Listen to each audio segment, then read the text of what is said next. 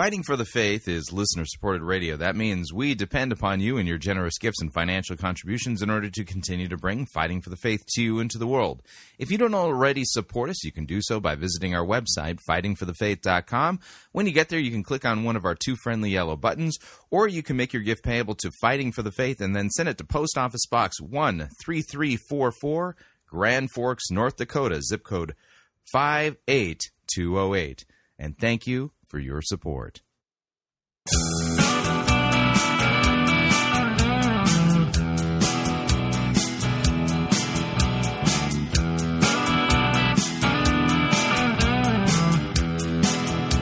It's time for another edition of Fighting for the Faith. Friday, September 4th, 2015.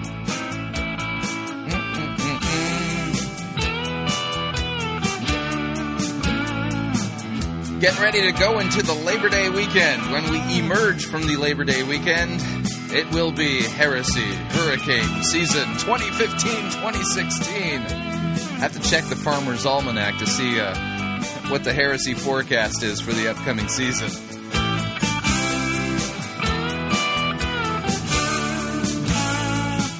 Thank you for tuning in. You're listening to Fighting for the Faith. My name is Chris Roseborough. I am your servant in Jesus Christ, and this is the program that dishes up a daily dose of biblical discernment, the goal of which help you to think biblically, help you to think critically, and help you slow down, stop, open up your Bible, compare what people are saying in the name of God to the Word of God. No shortage of crazy things being said out there. We actually take the time to open up our Bible, use sound biblical hermeneutics, good exegesis, proper distinction of law and gospel, a Christ-centered hermeneutic, in order to see if the most popular pastors, preachers, teachers, conference speakers, and those put forward by the evangelical industrial complexes, those who we need to be listening to, whose books we need to be buying, whose small group curricula we need to be studying instead of the Bible, to see if what they're actually saying squares with what God's Word says, or if they're twisting God's Word, teaching false doctrine, teaching for shameful gain the things that they ought not to teach, stuff like that. And sadly, over and again, we see that the large percentage of the folks out there ain't handling God's Word correctly. The more popular they are, the least likely they're rightly handling God's Word. Now, let's talk about what we're going to be doing today, and let me set the context this way.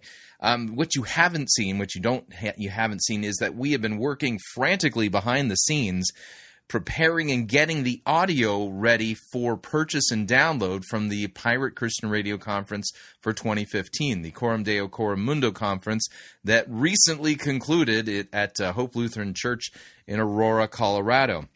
And so we are just about finished with all of the edits and getting everything prepared properly, getting the sound levels right. It's a little bit of an ordeal, but we will be making those available for purchase either during the weekend or early after the Labor Day holiday. So, the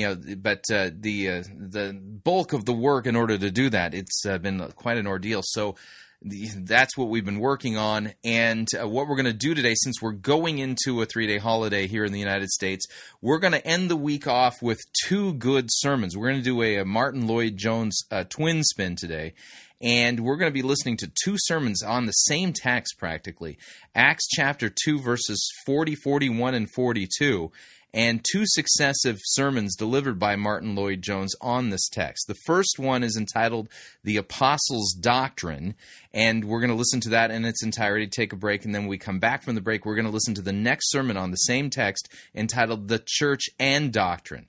And I think these are two vitally important sermons that Christians need to hear today. They absolutely need to hear them, and I'm looking forward to passing them along to you. So that will be today's episode of Fighting for the Faith. And as I'm working behind the scenes to try to get the audio out for our conference, and then keep an eye on our website and my social media. If we're able to get them out by the weekend, you'll be able to purchase and download them over the weekend. If not, it'll be by the time we come back on Tuesday from the 3-day holiday. So without any further ado, here is the first sermon that we're going to be listening to in our Martin Lloyd-Jones twin spin entitled The Apostles' Doctrine, taken from Acts chapter 2, verses 40, 41, and 42. Here we go. The words to which I should like to call your attention this evening to be found in the book of the Acts of the Apostles, in the 2nd chapter, reading verses 40, 41, and 42.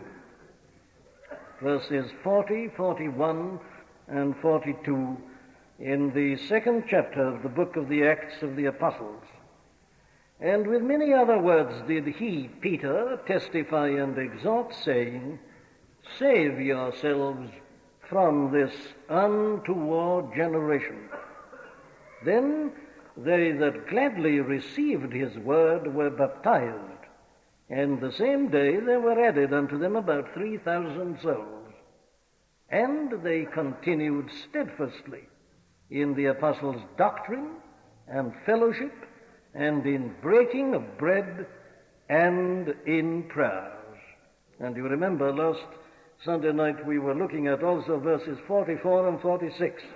And all that believed were together and had all things common. And they, continuing daily with one accord in the temple and breaking bread from house to house, did eat their meat with gladness and singleness of heart. Now, let me remind you again of what we are doing. We've been looking at this statement, indeed, at the whole of this 2nd chapter of the book of the Acts of the Apostles for several Sunday evenings.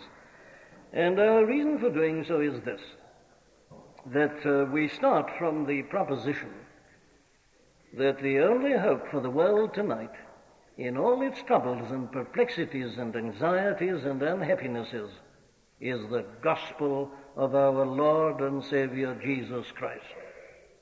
But now the question arises immediately. What is that gospel?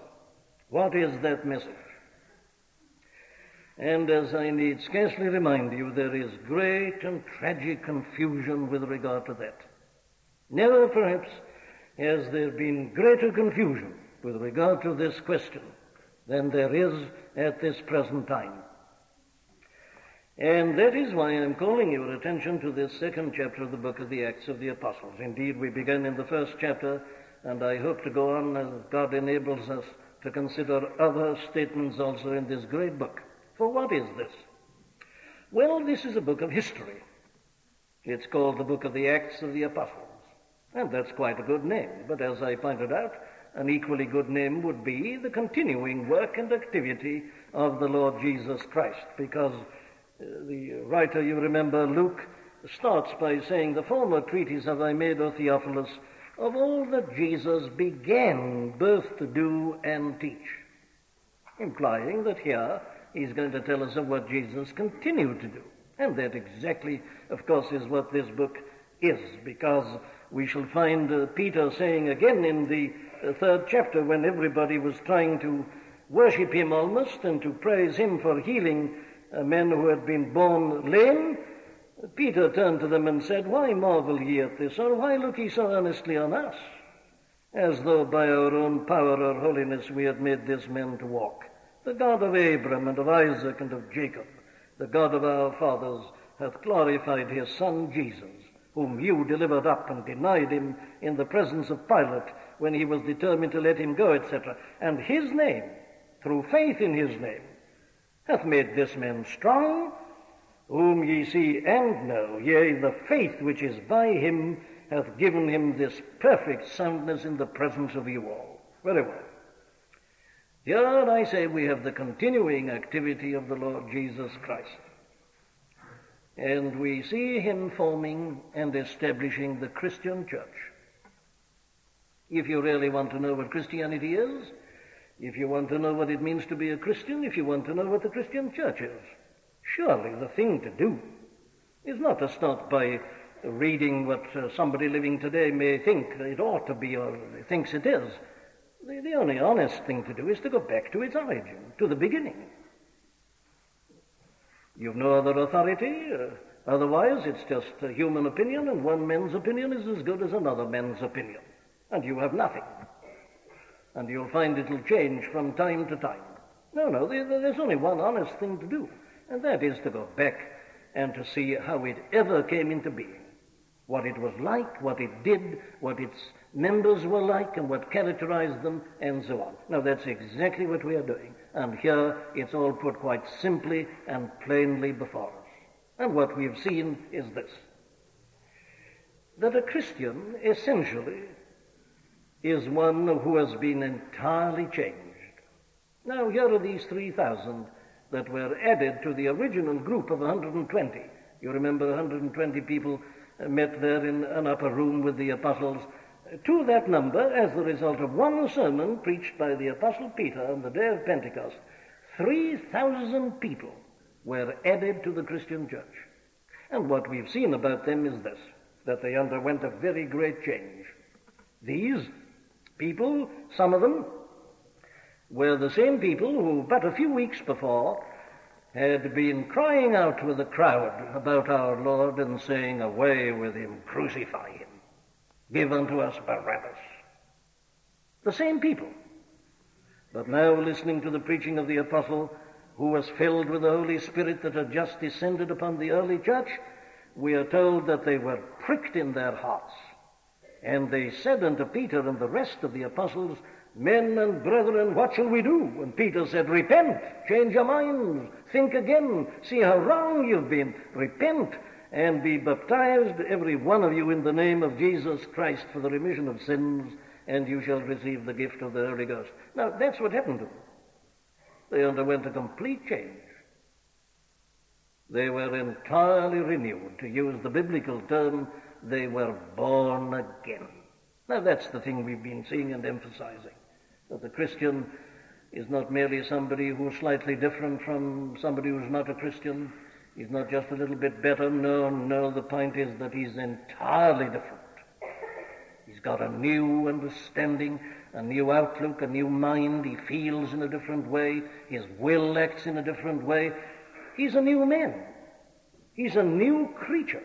These are the terms that are used in the New Testament. But you see, all this is forgotten today. The common idea is that a Christian's a good man. He doesn't do certain things, and he tries to help people along and holds certain idealistic views, and he holds strong opinions on certain prominent questions like apartheid in South Africa, bombs, and so. That's a Christian. But you see, that isn't what we find here. We find something entirely different. And this is the authority. Now, this is not only found here in the second chapter of the book of the Acts of the Apostles. If you take the trouble to read the long history of the Christian church, you will find that whenever there is what is called a reformation or a revival in the history of the church, it is always a returning to this. People who'd been formal in their religion suddenly are awakened and are changed, and you get a repetition of this. There'd be no church tonight were it not for the great revivals and reformations which have brought people back to the book of the Acts of the Apostles. Right. Now then, there is the fundamental definition. And what I'm doing now is this. I'm holding before you what we are told here of the way in which this new life, this new nature, manifests itself. Life always shows itself. A man always reveals what he is. We all do that. We show what we are, we show how we think by what we do. And so did these. And it became clear at once that something drastic, fundamental, had happened to them. What was it? How did they show it? And let me remind you again that I'm doing this and holding this before you, my dear friends, not out of a theoretical or an academic interest, but because I trust we shall all be examining ourselves in the light of this. The world needs Christian people today. Not only that, we're all moving and our lives are advancing and life is uncertain. We don't know how long we've got left in this world. Any one of us, quite apart from war and bombs, are we ready to meet death and eternity? That's the question. That's why this is all so vital. We may say we're Christians. Very well, let's test ourselves in the light of what we're told about these people. Are we like these people? Here are the first Christians. Do we conform to this pattern? Very well, we see that they show the new life in certain ways. The first thing we saw was this, that they leave the world. Peter tells them to do that. Save yourselves from this untoward generation, this crooked generation, this rebellious, recalcitrant generation. Save yourself. Get out of it, says Peter. If you remain there, you're doomed. Get out. And they did. But then positively, they joined themselves to these apostles and this company of 120 people. In other words, they became members of the Christian church. Now then, we're looking at this, and we find that what's so obvious about them is that this becomes immediately the biggest thing in their lives. You can't keep them away. They continued steadfastly, and all that believed were together, and had all things common, and they continuing daily with one accord in the temple and breaking bread from house to house. You see, you didn't have to drive these people to a place of worship. You didn't have to wheedle them and cajole them. You couldn't keep them away. They wanted to be together the whole time, and we've considered the reasons why that was so. It was this new life that they'd all got together. And so they came together and they continued together. Now then, the next question we come to, and this is what I'm putting before you this evening, is this. What did they come together for? What happens in a Christian church? What is the church for? Here are these people. They've come out to the world. They come together to this particular group of people called Christians. Why do they come together? What do they come together for? I think you'll all agree with me that that's a question that needs to be asked today. What is the Christian church for? What does she do? What does she provide? What is it about her that attracts people? What do they find when they come to the Christian church? Doesn't this question need to be asked? I think you'll agree that it does. And I think you'll agree further that it's essential we should start with a negative. What did they come together for? Socials, whist drives, dances, raffles, dramatic performances, lectures on politics, literature, sociology. You see the importance of the negative, don't you? There was nothing like that in the early church. I'm not here to denounce these things. That's not my object at all. But I'm here to ridicule them and to show how far removed they are from the Christian church, all that you can get in the world, and you can get it very much better in the world. The Christian church, in a sense, makes a fool of herself when she attempts these things. She does them so badly. If you want things like that, well, go and get it done professionally. Get it done properly. But that's not the Christian church. It's a travesty. You see, I'm not here to defend Christendom. I'm not here to advocate any particular section of the church or any particular local church. I am here to hold before you the picture of the New Testament church. That's the only church I recognize. They didn't come to the church to do things like that. They didn't expect them and they didn't get them. And when true revival takes place, those things go out. They're the first things to go out. People lose their interest in them. A church which can only exist by resorting to things like that is, I say, the greatest travesty imaginable of the New Testament church. It's the exact opposite of the New Testament church. What did these come together for? Well, here's the answer. And they continued steadfastly in the apostles' doctrine or teaching, and fellowship, and breaking of bread and prayer. Something, you see, purely spiritual. And this is the pattern for the church at all times. That's what they came together for, and they did it daily. They couldn't have enough of it. You couldn't keep them away from it. This is what they wanted. Now, let's look at this. Let's start with the first, doctrine. The apostles' teaching. Now, this is the first thing that is put here in this list. And that's why we've got to start with it, and it's very important that we should do so. Why? Well, I want to try to show you this. Because, again, there is not only confusion at this point, there is real opposition to what we read here. Real opposition to it. But the first thing these first Christians desired was further teaching from the apostles' teaching, the apostles' doctrine. They coveted this and they desired it with the whole of their being. Shall we, before we go any further, ask ourselves a simple question? Do we desire the apostles' teaching, the apostles' doctrine? God grant that that's the thing that brings us all to this meeting tonight, that we want to know the apostles' teaching, the apostles' doctrine. Now, I say that unfortunately, there is a great deal of confusion at this very point, just at the present time. But look at these people, and this is what you find. And this tells us something tremendously important. It's this, that Christianity is not only and not merely an experience. Now, I've been emphasizing that it is an experience, and I must go on doing that. It isn't merely an intellectual point of view. When a man becomes a Christian, he has undergone the profoundest change a man can ever know. It is indeed a profound experience. But it isn't only an experience. Why do I have to emphasize that? Well, for this good reason, that there are other agencies in the world that can give people experiences.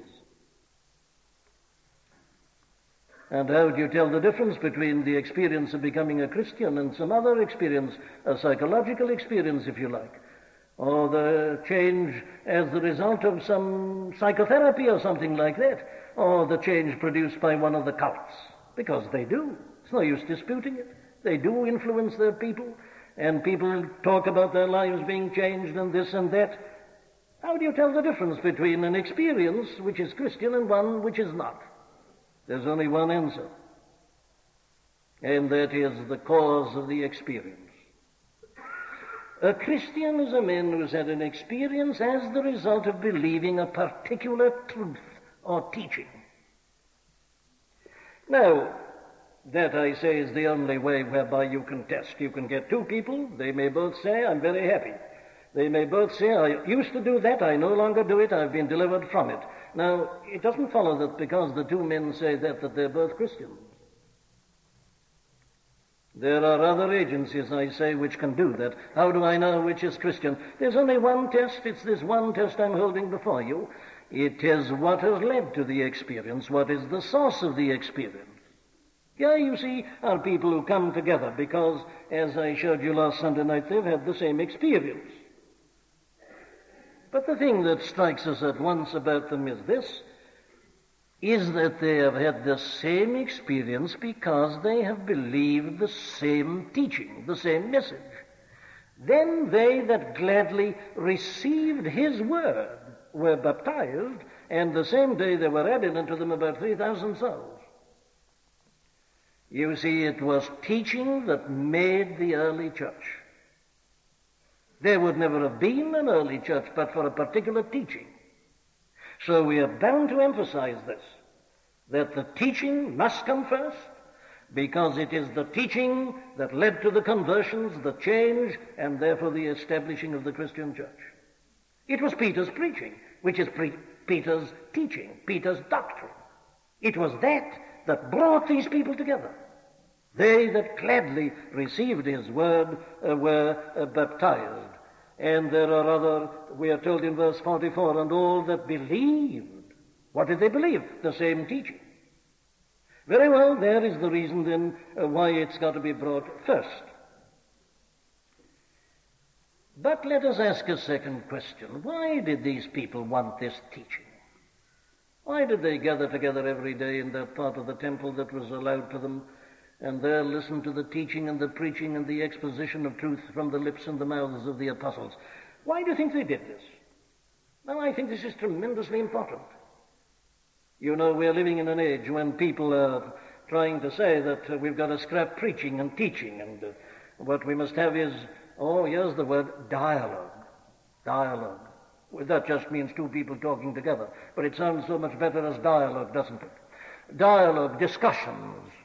Not teaching, not preaching. Cut it down, they say. You remember a man said recently, the beginning of this year, we must scrap this old method of twice on Sunday, 11 and 6:30. Once alone's enough. 9 o'clock, and that briefly so that people can go out and enjoy themselves. We don't want teaching this. We don't want preaching. Discussions, question and answer. For about 25 minutes or so, as if that could ever lead to anything. No, my friends, it wasn't like that in the early church. They continued steadfastly every single day. They came, they wanted this apostles' teaching, this doctrine. Why did they want it? Well, there are many answers. Let me give some of them to you. The Apostle Peter, this very man who was preaching on this occasion, later on wrote a letter to a number of Christian people. And this is what he said to them. As newborn babes desire the sincere milk of the word, that ye may grow thereby.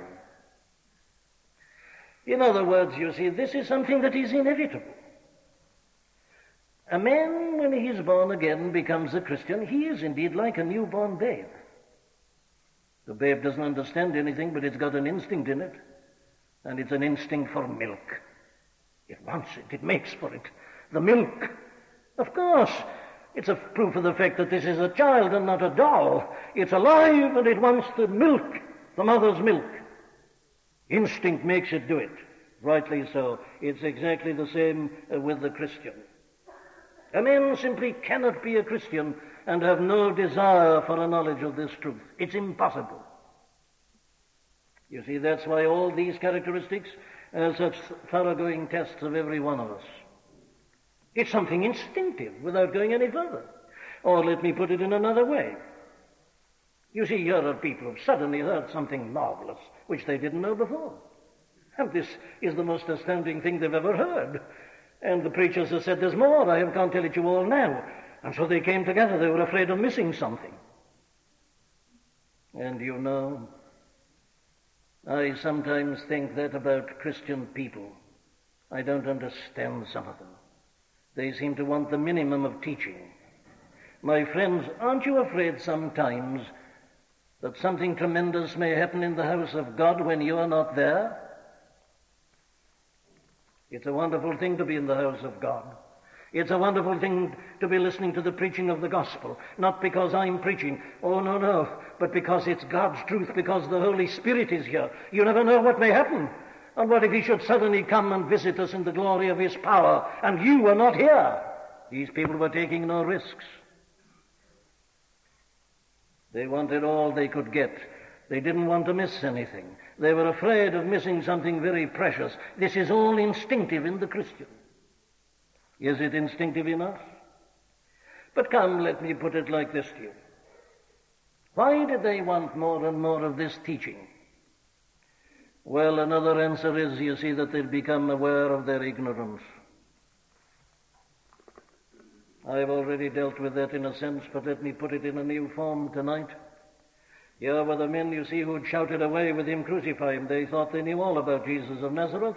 Who is this fellow, they said, this carpenter, this Nazarene? Who is he? Who is he to claim Son of God and Savior? This monstrous thing. Get away with him, crucify him. Let's get rid of him. And they thought they were clever, as people still think they're clever by denying Christianity and making fun of the message of the Christian church. But suddenly they're awakened, they're perked in their hearts, they're convicted. And what they discover is their appalling ignorance. They thought they knew so much, they find they knew nothing. They've made the greatest blunder, the most tragic blunder men and women can ever make. And they didn't realize it. They were blind. And suddenly their eyes have been opened. You see, you can't become a Christian without being made humble. Our Lord himself said, except he be converted and become as little children, he shall in no wise enter into the kingdom of heaven. If any man willeth to be wise in this world, says the Apostle Paul, let him become a fool, that he may be made wise. The first thing that happens to a man who becomes a Christian is that he's convicted of his ignorance, his darkness. He doesn't know. And once he's been shown that, he's terrified lest he should still be ignorant of certain things that are vital. So he says, I must listen to that. I want more and more and more. I don't want to be held in ignorance any longer. I want light. So he comes and he longs for the teaching. Have you realized your ignorance, my friend? Your ignorance about yourself. Any man or woman who thinks highly of himself or herself is just plain ignorant. How difficult it is for us to know ourselves. It's only this gospel that can really do it. What you know about God, what you know about life. We talk so grandly and so bigly. What do we know? The gospel convicts us of ignorance, and the man who knows he's ignorant is a man who is thirsting and hungering for knowledge. He doesn't want to be held any longer in the thraldom of ignorance, the darkness of ignorance. So they came together daily. Then thirdly, this tremendous thing that had happened to them, they wanted to understand it more and more. They knew that it had happened. They were different people. They do no longer want to hold on to the world, but they want to join these other people. But then the natural question to ask is, well, what is this? What is it that's happened to me? They didn't know. They're newborn babes. And they want to understand it. They want to have some explanation of it. It's again, you see, quite inevitable. Oh, there's nothing, as I said last Sunday night, that I'm further removed from than that tendency on the part of some to try to persuade people to come and to wheedle them and almost to bribe them by giving a bit of a social or a whist drive, just to get them to come and listen anyhow somehow. My dear friends, to the apostles such a thing would be blasphemy. Do you want to understand what's happened to you? Do you want to understand what you've seen happening to somebody else? Is there this kind of divine curiosity in you? You say, I see that person's got something I haven't got. What is this? I want to know it. I must go and listen to that teaching. That's the thing. And then, of course, they wanted to learn more and more about it. They'd come into this new realm, this wonderful life. And again, it's quite natural and instinctive, isn't it, to want to know more of it. When you've got something really good, you want more and more of it. And they've got this wonderful thing that had changed everything. And they said, oh, what is this? This is only the beginning. We can see. Let's hear. They wanted to grow and to develop. Like newborn babes, desire the sincere milk of the word that he may grow thereby. But let me give you a still better reason. They wanted to learn more about this truth in order that they might be able to help others. These were ordinary men and women like ourselves. And they'd got perchance fathers or mothers or husbands or wives or children or parents. And this had happened to them. Their eyes had been opened. They'd seen the peril of their position, the darkness of their existence. And they're in this new realm and all its wonder and its glory. But their loved ones are still there. And they're worried and troubled about them. They want to help them, but how can they help them?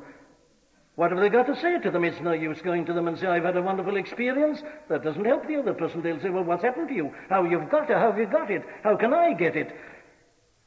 And as a newborn babe, you're not in a position to answer those questions. So you desire the teaching, the instruction, the information that the apostles give in order that you may be able to help others. This same Peter, again, writing in his first epistle in the 3rd chapter, says, be ready at all times to give a reason for the hope that is in you. For instance, somebody says to you tomorrow morning in the office, what were you doing last night? You say, I went to chapel. And, they say, why'd you do that? Well, you say, I was brought up to do this. Oh, well, I wasn't, says the other. Well, you say, well, I haven't really thought much about this, but I've always done it, and there's something about it I like, But he says, what is this? What do you do there? Why do you do it? What's it all about? And if you can't answer his questions, my dear friend, oh, what a poor Christian you are. What an opportunity you're missing. You see, a Christian is a man who knows. He's taught as to why he is what he is. And he can tell others what they've got to do. These men cried out as Peter was preaching, men and brethren, what shall we do? And what would have been the position if Peter had turned to them and said, well, I really don't know. I've had a wonderful experience myself, but I don't quite know what it is, or I've been brought up in this way, and this happens to be my temperament, and I happen to like this sort of thing. You see, the thing would have been useless, but Peter can give them specific answers. And you and I must be able to do this. Your next-door neighbor may be in great trouble. A marriage may be breaking down. There may be some sadness, bereavement, sorrow, some disappointment. A life may have become shattered by something. And there they are, they don't know what to do and they can't find help. The world laughs at them. The jazz goes on, the music is played, the television continues, and they're left with their own misery. And they're waiting for a word. These people knew that, and they wanted to understand in order that they could help others and show them the way of salvation and of deliverance. These are the reasons that made them continue steadfastly in the apostles' doctrine, the apostles' teaching. But come, let me take you to another aspect of this matter. There is a definite teaching. They continued steadfastly in the apostles' doctrine, the apostles' teaching. There is such a thing as apostolic teaching, apostolic doctrine. Now, this is the very point at which all this is not only controverted today, but ridiculed and dismissed. And I must, of necessity, deal with it. I am in this pulpit for one reason only, and that is that I have believed the apostolic doctrine and teaching. I've got no other teaching. I'd have nothing to say if I didn't just hold before you the apostolic teaching. I don't stand here to say what I think. I am simply repeating what I find here. I'm expounding the Scriptures. Apostolic doctrine. But I say this is seriously questioned today and indeed militantly controverted. Now let me give you one statement of this. It's most extraordinary. Those of you who worship here regularly will know that I've been doing this, as I say, for several Sunday nights. But it is, you know, as if the world knew that I was doing this. I read to you a piece from a newspaper last Sunday night. I'm now going to read to you out of a little book which was sent me since last Sunday. Just the very thing to introduce this matter that's before us this evening. Here is a book bearing the title, Not So Much a Creed, More a Way of Life. Meant to be clever, you see, meant to be clever. But like the program that it imitates, I think I can show you that it's not quite as clever as it thinks it is. Not so much a creed, more a way of life. We are right up to date, aren't we? 1965. We are with it. Very well, what does it say? Well, this is what it says, you see, in the introduction. Jesus taught very little theology. The four records of his life and message say nothing about the fall of man or God's plan of salvation. He did not require from his disciples the acceptance of any creed. There is no hint of the need for any atonement for sin. He says plainly that forgiveness depends on repentance and on showing a forgiving spirit in one's dealings with others. He proclaims a new way of life, the way of righteousness, a righteousness that exceeds the righteousness of the scribes and Pharisees. He says, I suggest that Christianity will die as a theology and rise again as a way of life. This is a typical 1965. As a way of life, it has tremendous value and can contribute a great deal to the welfare of the world and the happiness of its people. I hope to deal with that, God willing, next Sunday night. But here it is, you see, modern education in geology and astronomy, in history and in simple logic has made the old beliefs incredible to most people today. It has created an attitude of mind which just cannot accept them as true. Does this mean the end of Christianity? Are we about to enter the post-Christian age? And his answer is that it's going to die as a theology and rise again as a way of life. Now, it will be very difficult indeed to find summarized in smaller compass such a blank contradiction and complete denial of what we are taught not only in the second chapter of the book of the Acts of the Apostles, but in the whole of the New Testament. What is the answer to this kind of thing? There are probably people here tonight who agree with it. You say, we don't want doctrine, we don't want teaching, we don't want theology. All we want is something to help us to get along. My dear friend, the answer to that is nothing will help you to get along except this apostolic teaching. What's the answer to this? Well, I don't want to waste too much of your time, but God knows if there's anybody who's held with such nonsense, it is my duty to disabuse your mind and to open your understanding. These are some of the answers to this statement. According to that statement, you see, the apostles contradict their own Lord and Master. The apostles are full of doctrine. But according to this, there should be no doctrine. So the apostles are wrong, and the apostles contradict the Lord Jesus Christ. Now, there's only one answer to that. It was the Lord Jesus Christ who called these apostles. It was he who taught them. It was he who told them what to preach. It was he who gave them the message. It was he who sent the Holy Spirit down upon them to enable them to do so. That is enough in and of itself. But you see, there is another answer, and that's why I read to you that 16th chapter of John's Gospel at the beginning. That chapter seems to me to have been written almost deliberately to meet this very kind of objection. They say, and it sounds so wonderful, you see, they say, don't you listen to that man Paul. Don't you listen to these apostles. Listen to Jesus with his simple gospel. No theology there. Do you know the answer? Listen to this in John 16:12. I have yet many things to say unto you, but you cannot bear them now. It is, of course, perfectly right and true to say that there is less of this pure doctrinal teaching in the Gospels than there is in the epistles.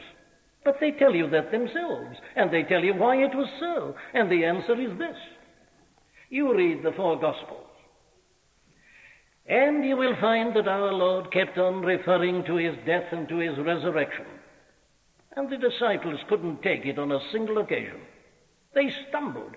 Peter remonstrated with him and said, what are you talking about dying for? This is impossible with you. They all did the same. They never grasped the truth about the resurrection, so that when he was crucified on the cross, they were utterly disconsolate and cast into the depth of despair. What was the matter? The trouble was, as he says, you cannot bear them now. As our Lord talked about his death and resurrection, they were blind, they were stunned, they couldn't receive it. But he tells them, howbeit when he, the Spirit of truth, is come, he will guide you into all truth. For he shall not speak of himself from himself, but whatsoever he shall hear, that shall he speak, and he will show you things to come. He will glorify me. Not only that, we've got still more powerful evidence. If you take the trouble when you get home tonight to read the last chapter of Luke's Gospel, chapter 24, you will find that there our Lord, after his resurrection, gave instruction to his own followers and disciples. They were cast down and utterly disconsolate, and this is how he spoke to them. He said, O fools and slow of heart to believe all that the prophets have spoken. Ought not Christ to have suffered these things and to enter into his glory? And beginning at Moses and all the prophets, he expounded unto them in all the scriptures the things concerning himself. After his death and resurrection, he expounded it to them. He explained it to them. And they were now able to receive it. But when the Spirit came upon them, they were able to do so still more. You see, this statement is altogether wrong. There's nothing right in it. They say that he teaches us nothing about the fall of men. But didn't our Lord himself teach, you must be born again? Why must they be born again? Because he says that which is born of the flesh is flesh, and that which is born of the Spirit is spirit.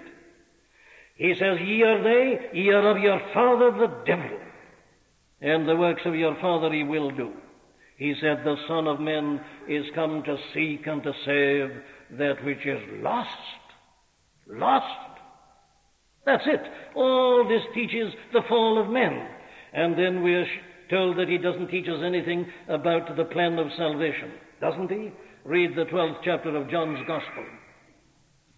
Father, the hour is come. What shall I say? Shall I say, save me from this hour? No. For this hour came I into the world, and I, if I be lifted up, will draw all men unto me.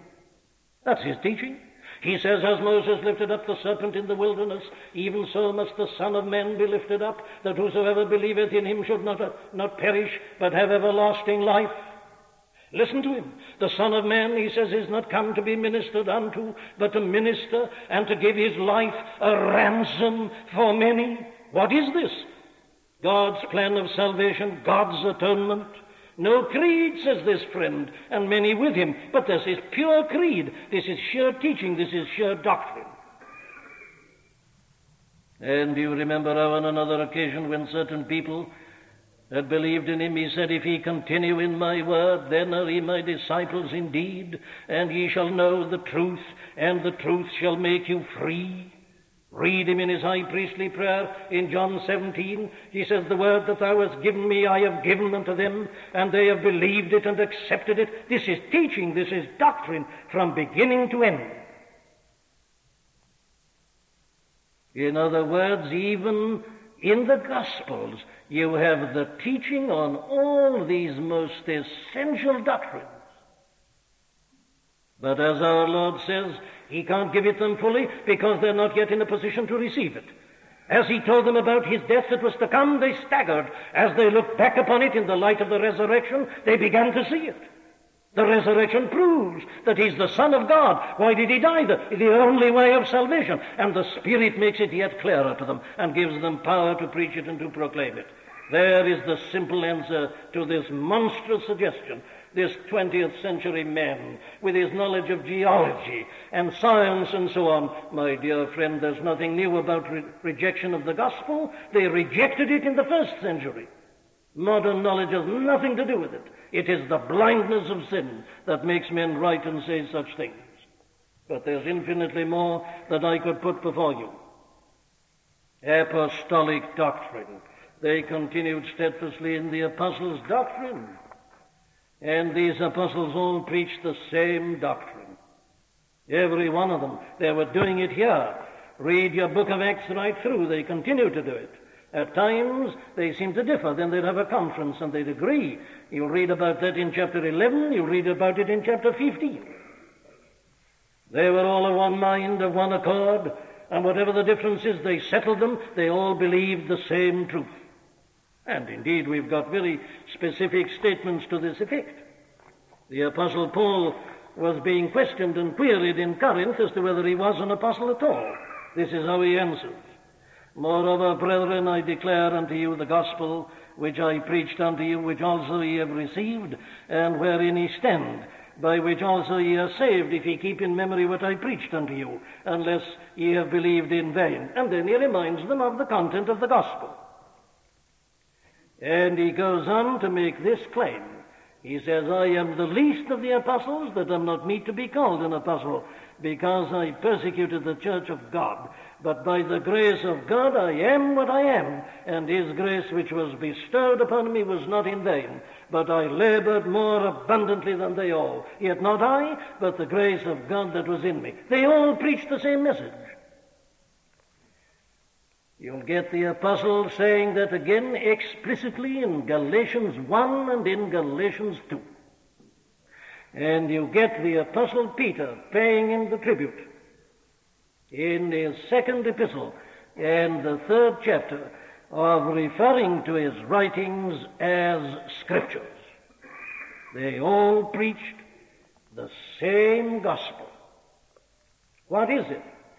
Well, you see, the Apostle Paul again says that the church is built upon the foundation of the apostles and prophets. There is no other foundation to the church. It's not a shifting foundation. Built upon the foundation of the apostles and prophets, Jesus Christ himself being the chief cornerstone. There is such a thing, I say, as an apostolic message. The apostles' doctrine, the apostles' teaching, the apostles' instruction. And so it continued. And so you find that in the 1st centuries of the Christian church, the fathers of the church met together in conference in great councils. False teachings had come in. How did they evaluate? The answer was always that which conforms to the apostolic doctrine and teaching. And so they formed their creeds, the Apostles' Creed. Not that it was actually compounded by the apostles, but it represents their teaching. The Nicene Creed, the Athanasian Creed, All these great creeds of the church are expressive of the unity of the teaching, the unity of the doctrine. And when you come to the great confessions of the Reformation period, you have exactly the same thing. Whether it be the Church of England 39 Articles or the Westminster Confession of Faith, in all the great essentials of this teaching, they are one, they are unanimous, and they are agreed. Very well then. The point I'm establishing is this, that they came together to listen to and to attend upon a particular teaching. Not speculations, not one man getting up and saying, I say it's this, and another saying, no, I think it's that. Modern knowledge has taught me this. No, no. An apostolic message given by the risen Lord to the apostles. Didn't he arrest Saul of Tarsus on the road to Damascus? Didn't he reveal himself to him? Didn't he say, I'm going to make you a witness and a minister? Didn't he tell him what to say? The same message as he'd given to all the others. There is such a thing as an apostolic message, apostolic teaching. And that alone is Christianity. What is it? What is this teaching? Here's the vital question. They continued steadfastly in the apostles' teaching. What did they teach them? Do you know the apostolic teaching? Have you believed it? Have you received it? Do you want to know more about it? What is this teaching? Is it possible for me to tell you what the Christian teaching is? Is it something vague, nebulous, indefinite? Is it something that's got to be new because man knows geology and certain other sciences? Is it different from what it was in the first century? The answer is no.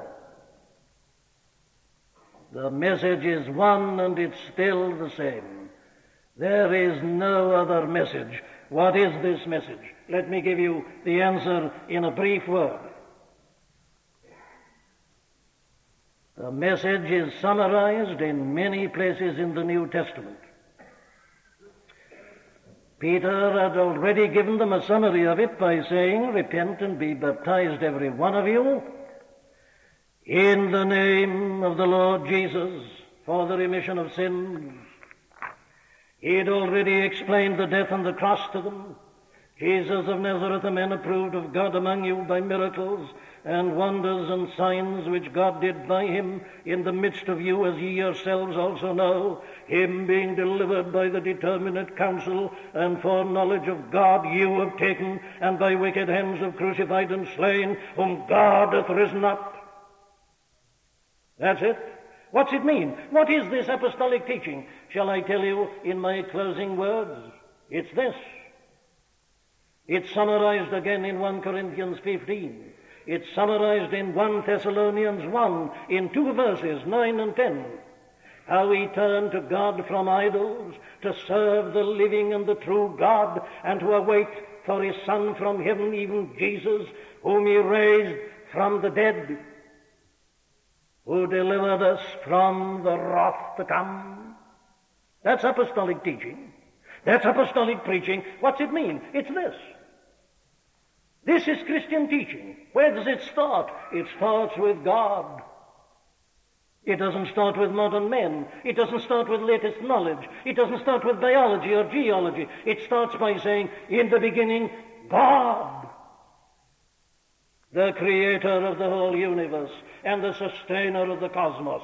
God in his holy being. God in his righteousness, his glory, his everlasting light. God! And the world that he made, and man that he made. Man made in the image of God. Not a sniveling creature that goes through life just eating and drinking and indulging his sex as if he were an animal in the farmyard. No, no. But upright and righteous, a reflection of something of the divine glory itself. God, man, the universe. And then the fall of men. Man's rebellion against God. And sin and shame and havoc and misery and unhappiness. And man in need of salvation. and the judgment of God upon it all. This is apostolic teaching. The modern man doesn't like it. No, he says, not so much a doctrine as a way of life, but you can't have it. This is truth. This is God's message, and the Son of God is the proof of it. Why did he come into the world? Here's the answer. God so loved the world that he gave his only begotten Son, that whosoever believeth in him should not perish, but have everlasting life. If a man doesn't believe on God's Son, he will perish. There's the judgment of God. John 3:16, they say, is the most wonderful verse in the Bible. Very well, if you say so, believe it. And it's God and man and the fall and damnation and the only way of escape.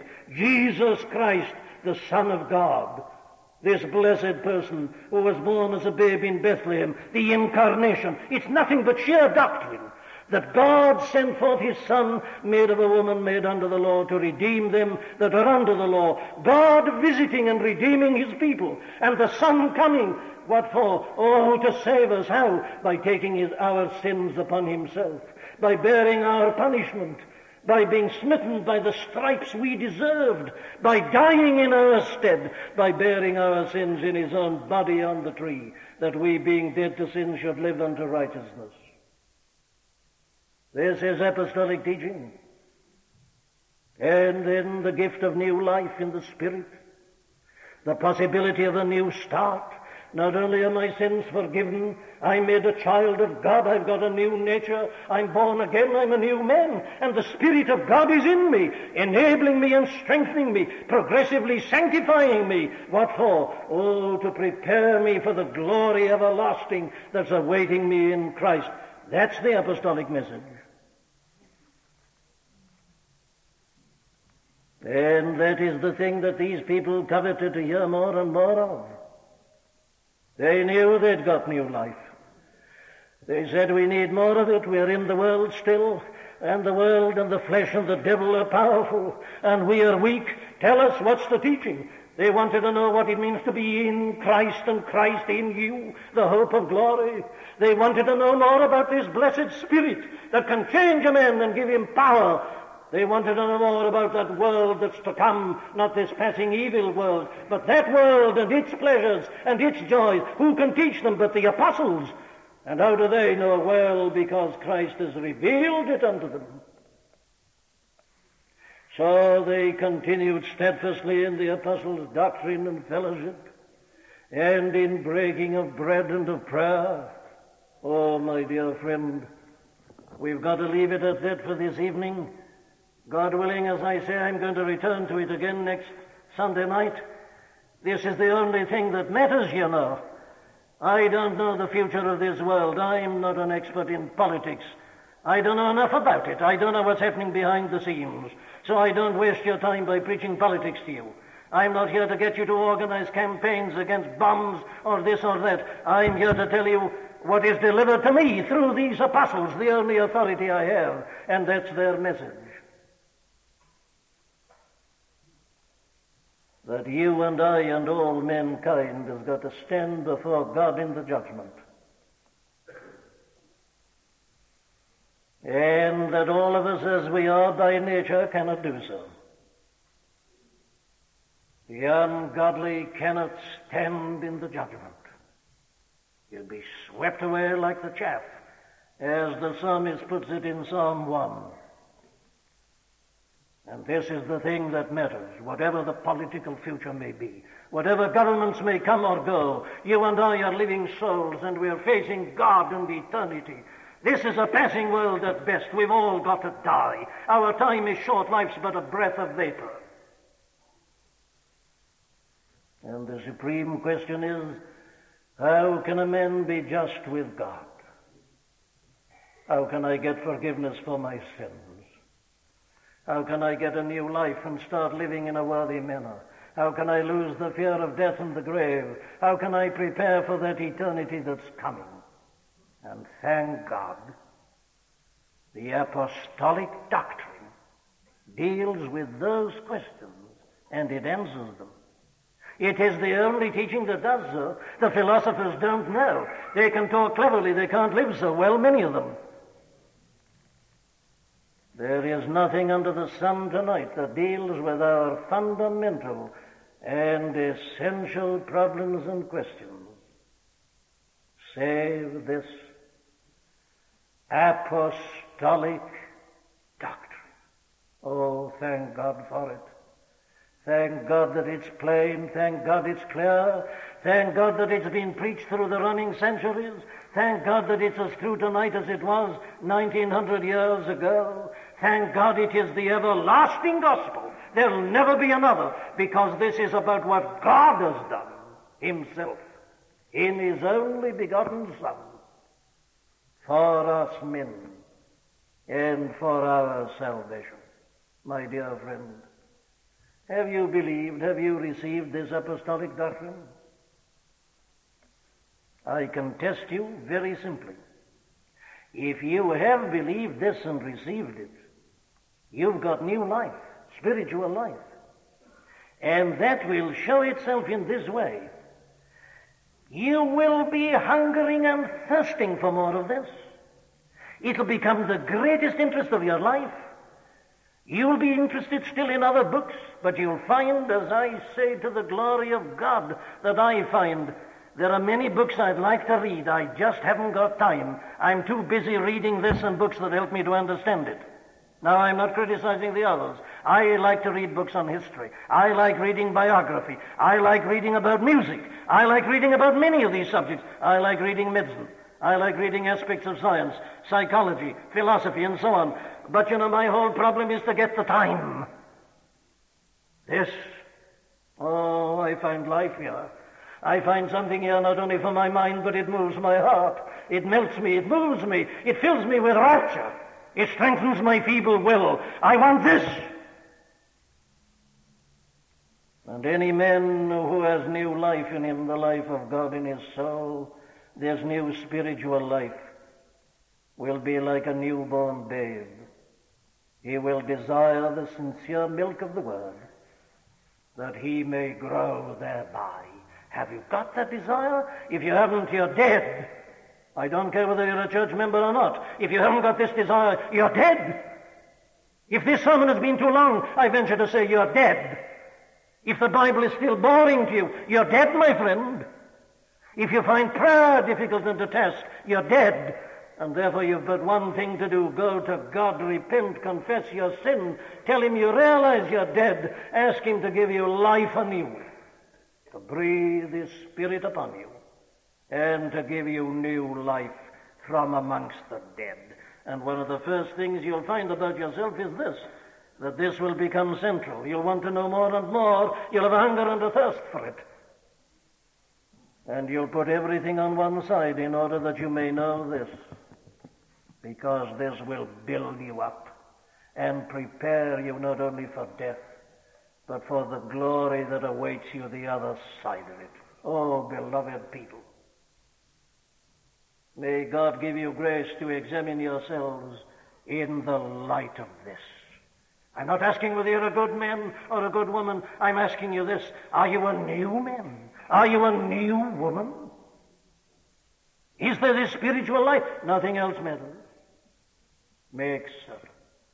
Go to him if you haven't got it and ask him for it. He won't refuse you. I have his authority for saying this. Him that cometh unto me, I will in no wise cast out. Get hold of that water of life that he alone can give, that'll spring up within you like a well of water springing up into everlasting life. Thank God. This is Christianity. This is God's way of salvation. Amen. Amen. All right, we're going to take a break. When we come back, we're going to listen to sermon number 2 from this Martin Lloyd-Jones twin spin entitled The Church and Doctrine. Same text. It's going to do the hermeneutical spiral. If you'd like to email me regarding anything you've heard on this edition or any previous editions of Fighting for the Faith, you can do so. My email address is talkback@fightingforthefaith.com, or you can subscribe on Facebook, facebook.com/Pirate Christian. Follow me on Twitter. My name there @Pirate Christian. Quick break. We will return in a second and continue with this Martin Lloyd-Jones sermon. Stay tuned. We don't need to rethink Christianity. We need to rediscover it. You're listening to Fighting for the Faith.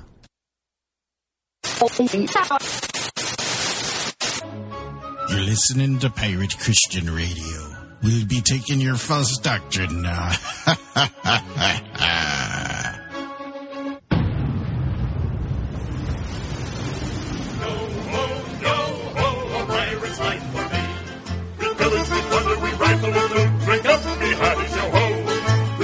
And ravage and don't give a hoot. Bring up the oddies, yo ho, yo ho, yo ho. A pirate's life for me. We exhort, we go through, we kill. It's Monty Python's Flying Circus Church.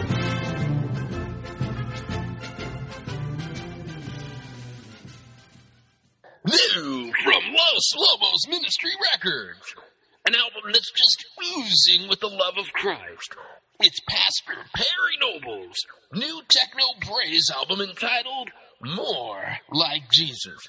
The songs on this album will melt your face off in a sanctified way. This album includes the #1 purpose-driven praise techno dance song of all time entitled, well, you might just want to hear it for yourself. If you ever what about the jackass in the church? The jackass in the church is the person that always screams, I want to go deeper. You know what I tell people that say that around here? You're only as deep as the last person you serve. You know what I tell people that say that around here? You're only as deep as the last person you served. If you ever what about the jackass in the church? The jackass in the church is the person that always screams, I want to go deeper.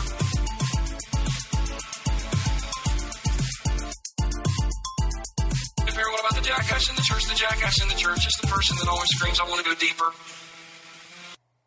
Don't you feel closer to Jesus after hearing that sample? Well, we've got another one for you, too. This one's entitled, You Officially Suck.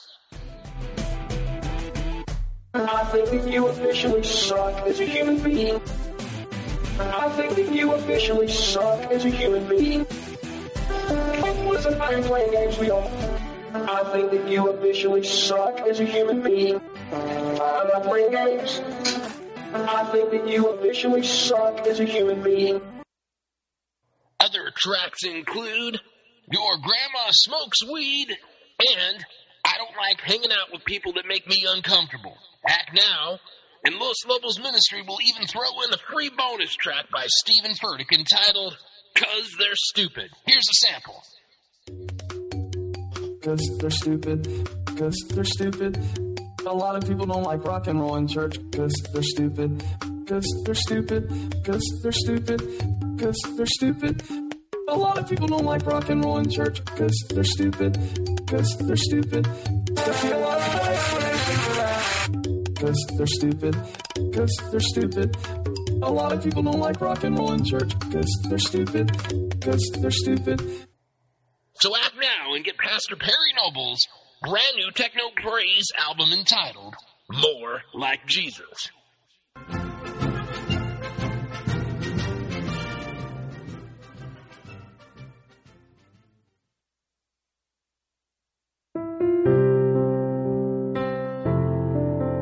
This is Dr. Curtis Lyons. I am the presiding pastor of the American Association of Lutheran Churches. If you are seeking a church that believes that the Holy Bible is the inerrant, infallible Word of God and accepts the Lutheran confessions because they are the right interpretation of Holy Scripture, I hope that you will take a look at the AALC. Also, if you are considering a vocation as a Lutheran pastor, our seminary has a residency program and a program available online. This is Curtis Lyons inviting you to take a look at the AALC.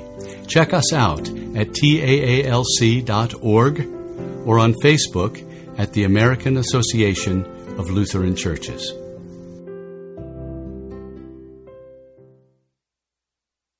Hi, Chris Rosebrough here to talk about our longtime featured advertiser, Cheapo Air. Doesn't matter if you're traveling for business reasons or for pleasure. Doesn't matter if you're traveling within the United States or abroad. Cheapo Air is the place for you to save literally hundreds of dollars on your airfare, hotel rooms, and rental cars. Visit our website, fightingforthefaith.com. On the side of our website, you'll see our ad banners. Look at the ad banner for Cheapo Air and look on it. There's a promo code. Write the promo code down. Click on the ad banner and then book your travel at the Cheapo Air website, and you'll have the opportunity to enter that promo code for additional savings. Again, fightingforthefaith.com. Write down the promo code, click on the ad banner, and save money on your airfare, hotel rooms, and rental cars today.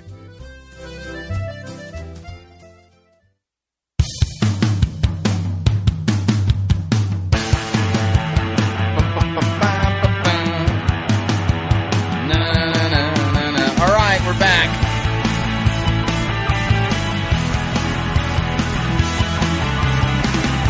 Warning, listening to Fighting for the Faith could cause you to think that the church really has nothing to do with entertaining people or being a country club of do-gooders. Yeah. Just a reminder, Fighting for the Faith is listener-supported radio. That means we depend upon you, your generous gifts, and financial contributions in order to continue to bring Fighting for the Faith to you into the world, and you can partner with us by visiting our website, fightingforthefaith.com. When you get there, you'll see our two friendly yellow buttons. One says Donate, the other says Join Our Crew. When you join our crew, you're signing up to automatically contribute $8.95 every month to the ongoing work and mission of Fighting for the Faith and Pirate Christian Radio. It's a great way to support us. Of course, if you would like to specify the amount that you would like to contribute, you could do so by clicking on the Donate button, or you can make your gift payable to Fighting for the Faith and then send it to Post Office Box 13344, Grand Forks, North Dakota, zip code 58208. And let me thank you for your support, because we truly cannot do what we are doing here without it. All right, here is sermon number 2 in our Martin Lloyd-Jones twin spin as we get ready to go into the Labor Day holiday. It is entitled The Church and Doctrine. It's another look at Acts chapter 2, verses 41 and 42. Here we go. And my argument is that the only honest thing to do, if we want to know what the church is, or what Christianity is, or what a Christian is to go back to this book of the Acts of the Apostles. What right has a man in the 20th century to say this is the church? What's his authority? What's his sanction? If you want to know what it is, well, I should say that honesty dictates alone, without going any further, that we must go back to the origin, to the beginning. How did it ever come to be? It's a long story. It goes back the best part of 2,000 years. What is it? Now, this to me is the great and the all-important question that we must face at the present time, and here we've got it. You remember this tremendous thing that happened on the day of Pentecost. The apostles and 120 people were in an upper room. Suddenly the Holy Spirit came down upon them. And they were all changed, filled with a sense of glory and of power, spake with other tongues, and then the crowd came gathering together. This thing had become a phenomenon. And the Apostle Peter stood up and addressed them. He preached a sermon to them, the first great Christian sermon, if you like. And it was as the result of that preaching that we are told in verse 37 that when they heard this, that's to say these people who had come together and were listening, they were pricked in their heart and said unto Peter and to the rest of the apostles, Men and brethren, what shall we do? Then Peter said unto them, Repent, and be baptized every one of you in the name of Jesus Christ for the remission of sins, and ye shall receive the gift of the Holy Ghost, and so on. And with many other words did he testify and exhort, saying, Save yourselves from this crooked, this untoward, this recalcitrant, rebellious generation. And then we are told that they that gladly received his word were baptized. And the same day there were added unto them about 3,000 souls.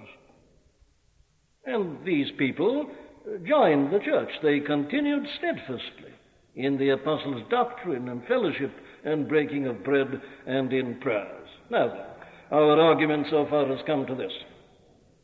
that obviously what makes a man a Christian is that he undergoes this tremendous conviction of sin. Conviction that he's been all wrong in all his thinking.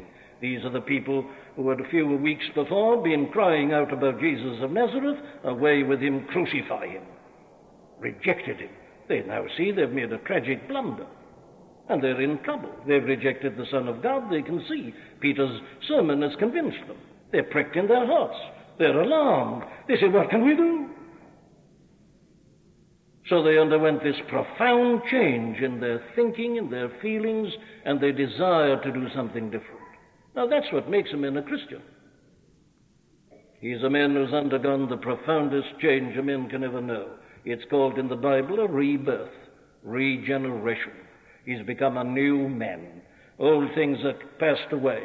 Behold, all things have become new. He's a new man, and he proceeds to demonstrate that. How does he do so? Well, we've seen this. He demonstrates that he's become a new man because he really does leave the world. Peter in the sermon said, save yourselves from this untoward generation, and he does so. He realizes the world is doomed, so he gets away from it. And then he attaches himself positively to the church. And he does so steadfastly. They continued steadfastly. Verse 44, all they that believed were together. Verse 46, they continuing daily with one accord in the temple and breaking bread from house to house did eat their meat with gladness and singleness of heart. Here it is. They've all come together. What do they come together for? Well, as I told you last Sunday night, not for whist drivers, not for dances, not for raffles, not for bingo, not for drama. What did they come together for? The apostles' teaching, apostles' doctrine. This is the thing that is put first. And last Sunday night I gave you the reasons why they desired this teaching. My argument was that it's inevitable, as a newborn babe desires its mother's milk. So Peter argues, every newborn babe desires the sincere milk of the word that he may grow thereby. He wants to know more about it. And thank God it is a specific teaching. And I gave you a hurried summary at the end last Sunday night as to what it is.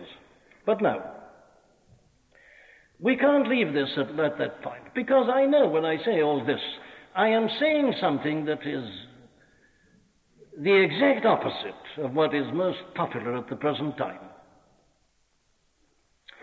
The modern man has a rooted objection to Christian doctrine, Christian dogma, Christian creeds. He hates them. And this is the subject with which I want to deal this evening. Because here we are told about the early Christians that what they desired above everything else was this Christian teaching, this Christian doctrine. And yet this is the thing I say that is being dismissed at the present time. This is obviously, therefore, a tremendously serious matter. Now there are people out in the world who dislike Christian doctrine. And I've, in a sense, got no complaint against them at all. I wouldn't expect them to like it. They wouldn't be where they are if they did like it. You don't expect anything from the world except rejection of Christian teaching. The world has always done that. There's nothing new about this. Nothing new at all. It was the world that rejected the Lord Jesus Christ and his teaching. It was the same world that rejected the teaching of these apostles. There's nothing new about that. We don't expect the world to do anything different. But this is what is new today, and this is what is alarming, and this is what is tragic. That the opposition to Christian doctrine is not confined to the world. It's at the very center of the teaching of the church herself. Now, this is the position which I want to hold before you. This is what is so serious. That the church herself is now speaking against Christian doctrine and saying that that isn't what's needed, that that's no longer of any value whatsoever. Now, I gave you a quotation about this last Sunday night, and I want to give you some further quotations tonight in order that you may know exactly the kind of situation which we are having to meet. I read to you out of a little booklet bearing the title, Not So Much a Creed, More a Way of Life. Forget the cleverness. There's nothing in that, but it's what it says inside that matters. And here it is again. A Christian church, we are told, may still perform a useful service in teaching men the Christian way of life and in persuading and helping them to walk in this way. Now, he says that after he said something like this. Throughout the ages, Christianity has been taught as a theology, a body of beliefs about God and his dealings with mankind. It concerned the creation, the fall of men, the awful consequences of the fall. It concerned God's plan of salvation, whereby he came down to earth as a man, was crucified, rose again from the dead, and ascended into heaven in order to make possible the forgiveness of sins and the gift of eternal life to those who by faith accepted this amazing sacrifice of himself for the sins of the world.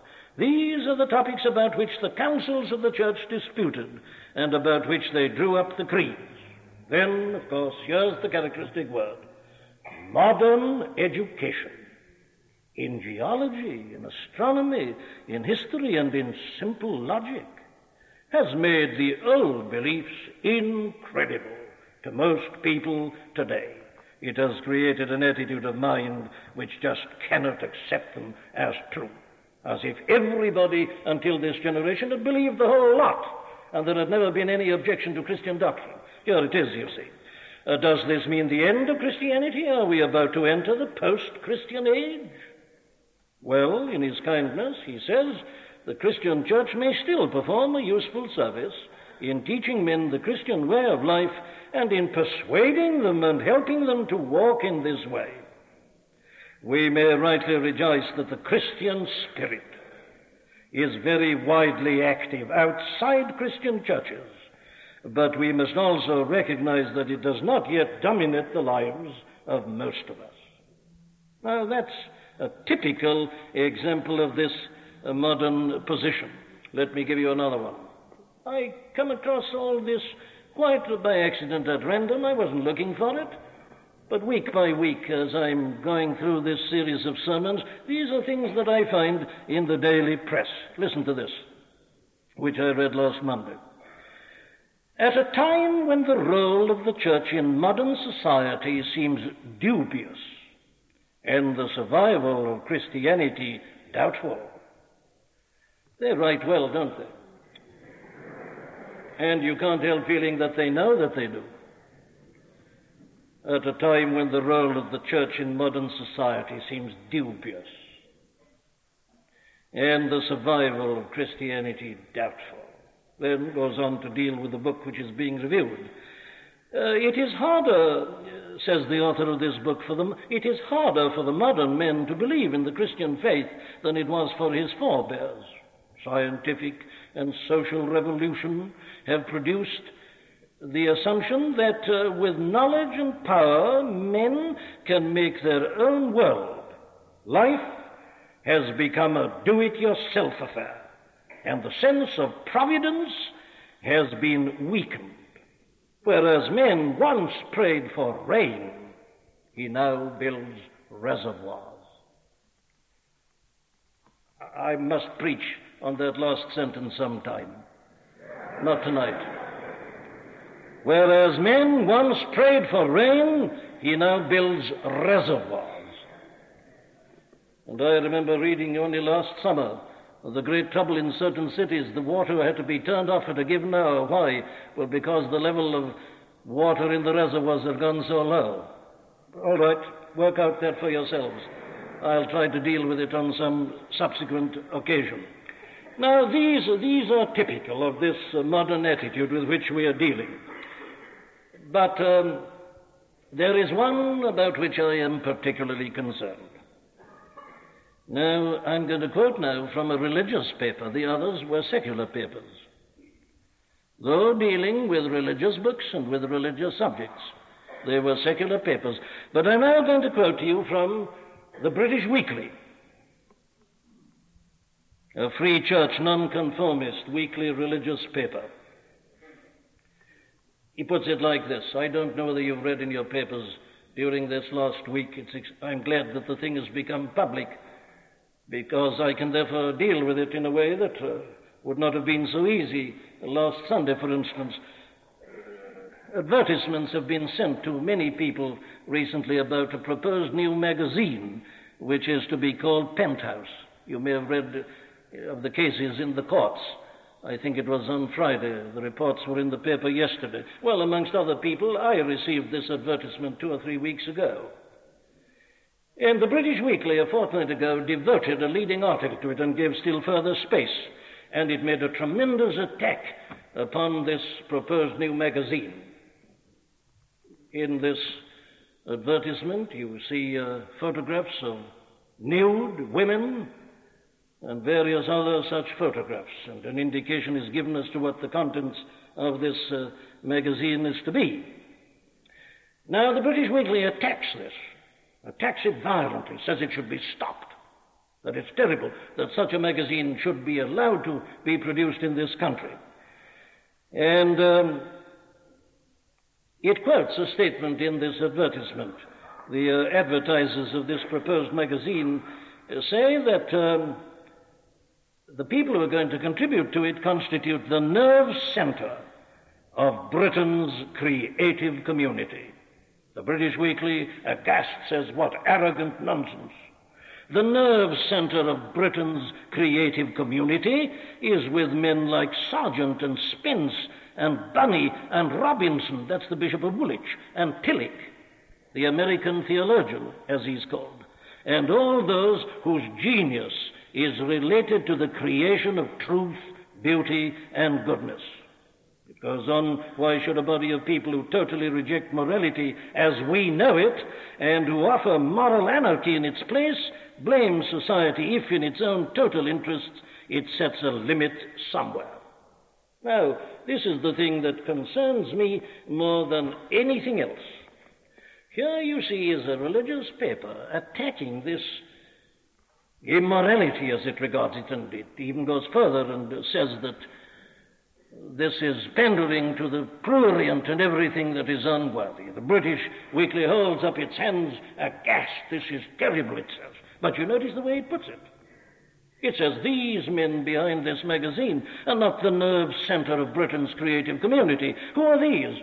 Who really are the nerve center of Britain's creative community? And here you get your list. And the two I'm interested in are Robinson, John Robinson, Bishop of Woolwich, the author of, you remember the famous book Honest to God, and who draws so much on the theology of the other men mentioned, namely Professor Tillich, Dr. Tillich of America. These men whose genius is related to the creation of truth, beauty, and goodness.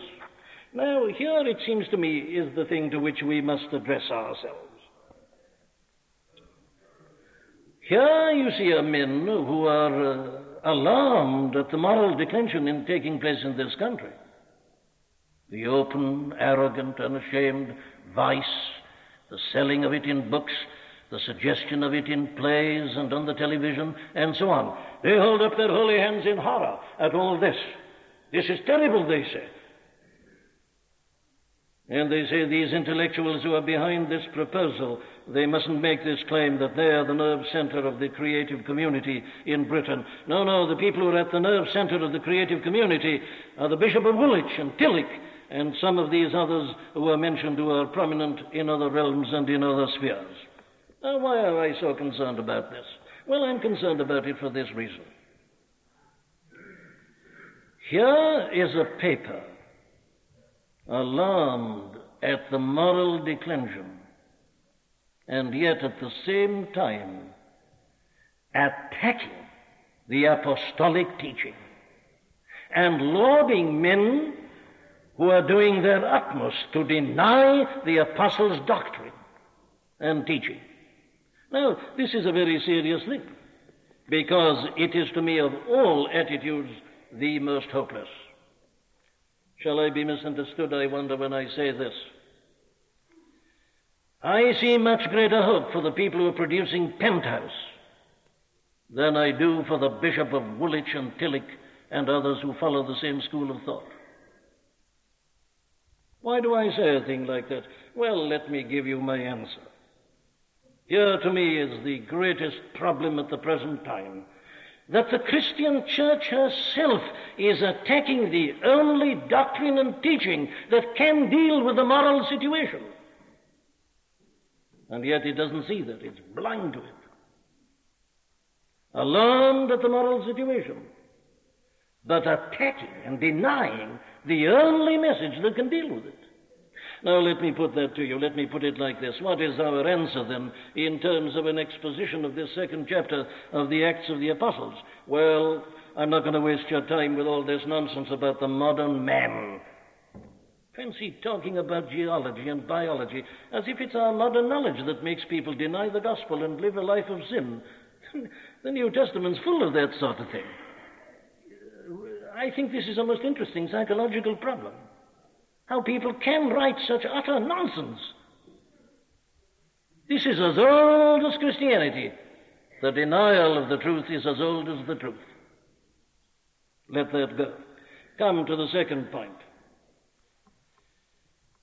The astounding thing to me about these people is that they simply cannot see that it is their own attitude that in many ways has produced the moral problem about which they're now so alarmed. Why has there been a declension in the morals of this country during the past years? What's the explanation of it? There surely is the fundamental problem. And to me there's only one answer to that question. It is not the 2 world wars. I know they've contributed. Undoubtedly they've contributed.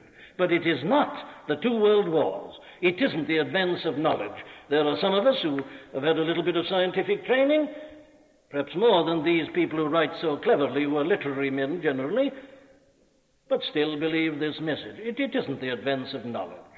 What has been the main factor in the lowering of the moral tone and life of this country? I have no hesitation in answering that. It has been the loss of the authority of the Bible.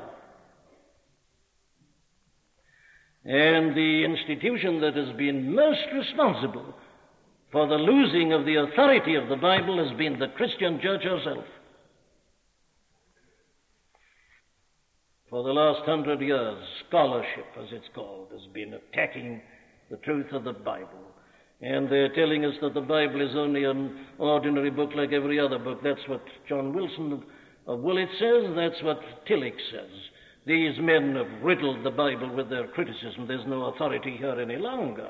They simply put up their own suppositions, their own theories, and their own speculations.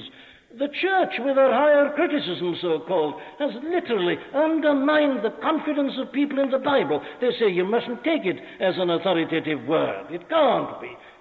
We know now that it's just like every other book, a compilation like many other similar books. No, there's been no question about this at all. Or let me put it in another way, which to me is very fascinating, as a mere psychological study. During this present century in particular, there's been a great reaction against the old evangelical preaching, the old apostolic doctrine. And instead of it, men have been preaching what was called before the First World War a social gospel.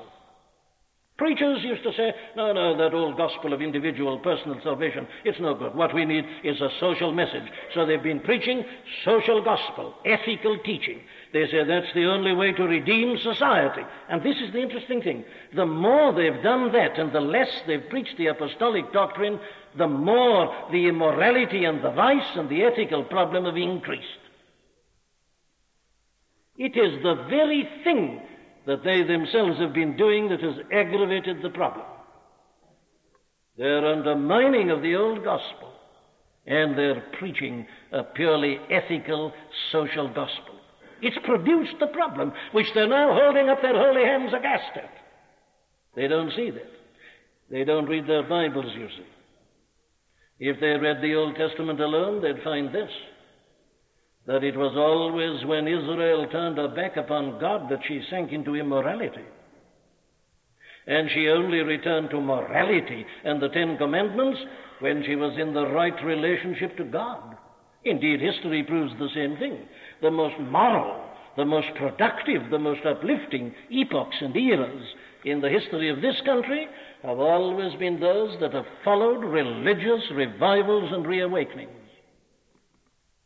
The Elizabethan era, following the Reformation, the Cromwellian period, Puritan influence, all that followed the Methodist or evangelical awakening of the 18th century.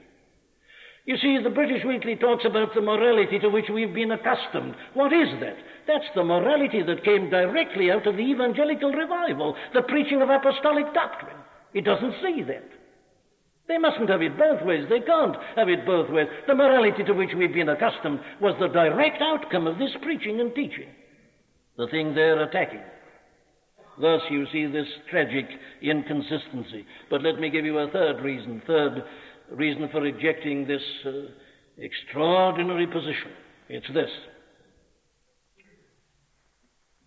This teaching, which dismisses the teaching and the doctrine and simply puts up an ethical way of life and the teaching of Christ alone, is the ultimate and final denial of Christ.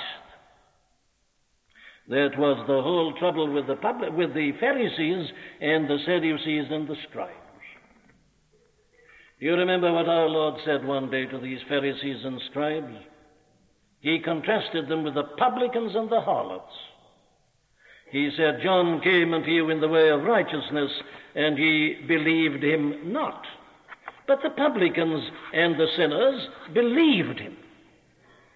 And ye, when ye had seen it, repented not afterwards that ye might believe him. In other words, our Lord always made this perfectly clear.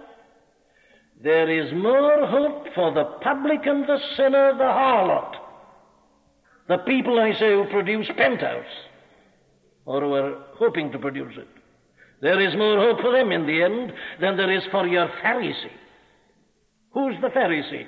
Well, the Pharisee is the man who's interested in the teaching of Christ, but denies him at the most vital and essential points. What are those? Oh, what annoyed the Pharisees was when Christ told them that they were sinners. They were always pointing to the publican. They get excited when a prurient magazine is about to be produced, and they point at them. Christ said, you are worse than those. You are self-righteous. You think you can save yourselves. You're satisfied with your morality. And when I say that I've come to die for you and to save you, and that it's the only way whereby you can be saved, you reject me and you hate me. And that's what these people are doing today. That is the final blasphemy. That is the final denial of Christ. There is more hope in London tonight for the hopeless drunkards, your alcoholics, your prostitutes, people who are in the very gutters of sin. There's more hope for them tonight than these people who say, all we want is the teaching of Jesus, and we can imitate him and follow his example and put ourselves right with God. That's the final denial. But they're not aware of this.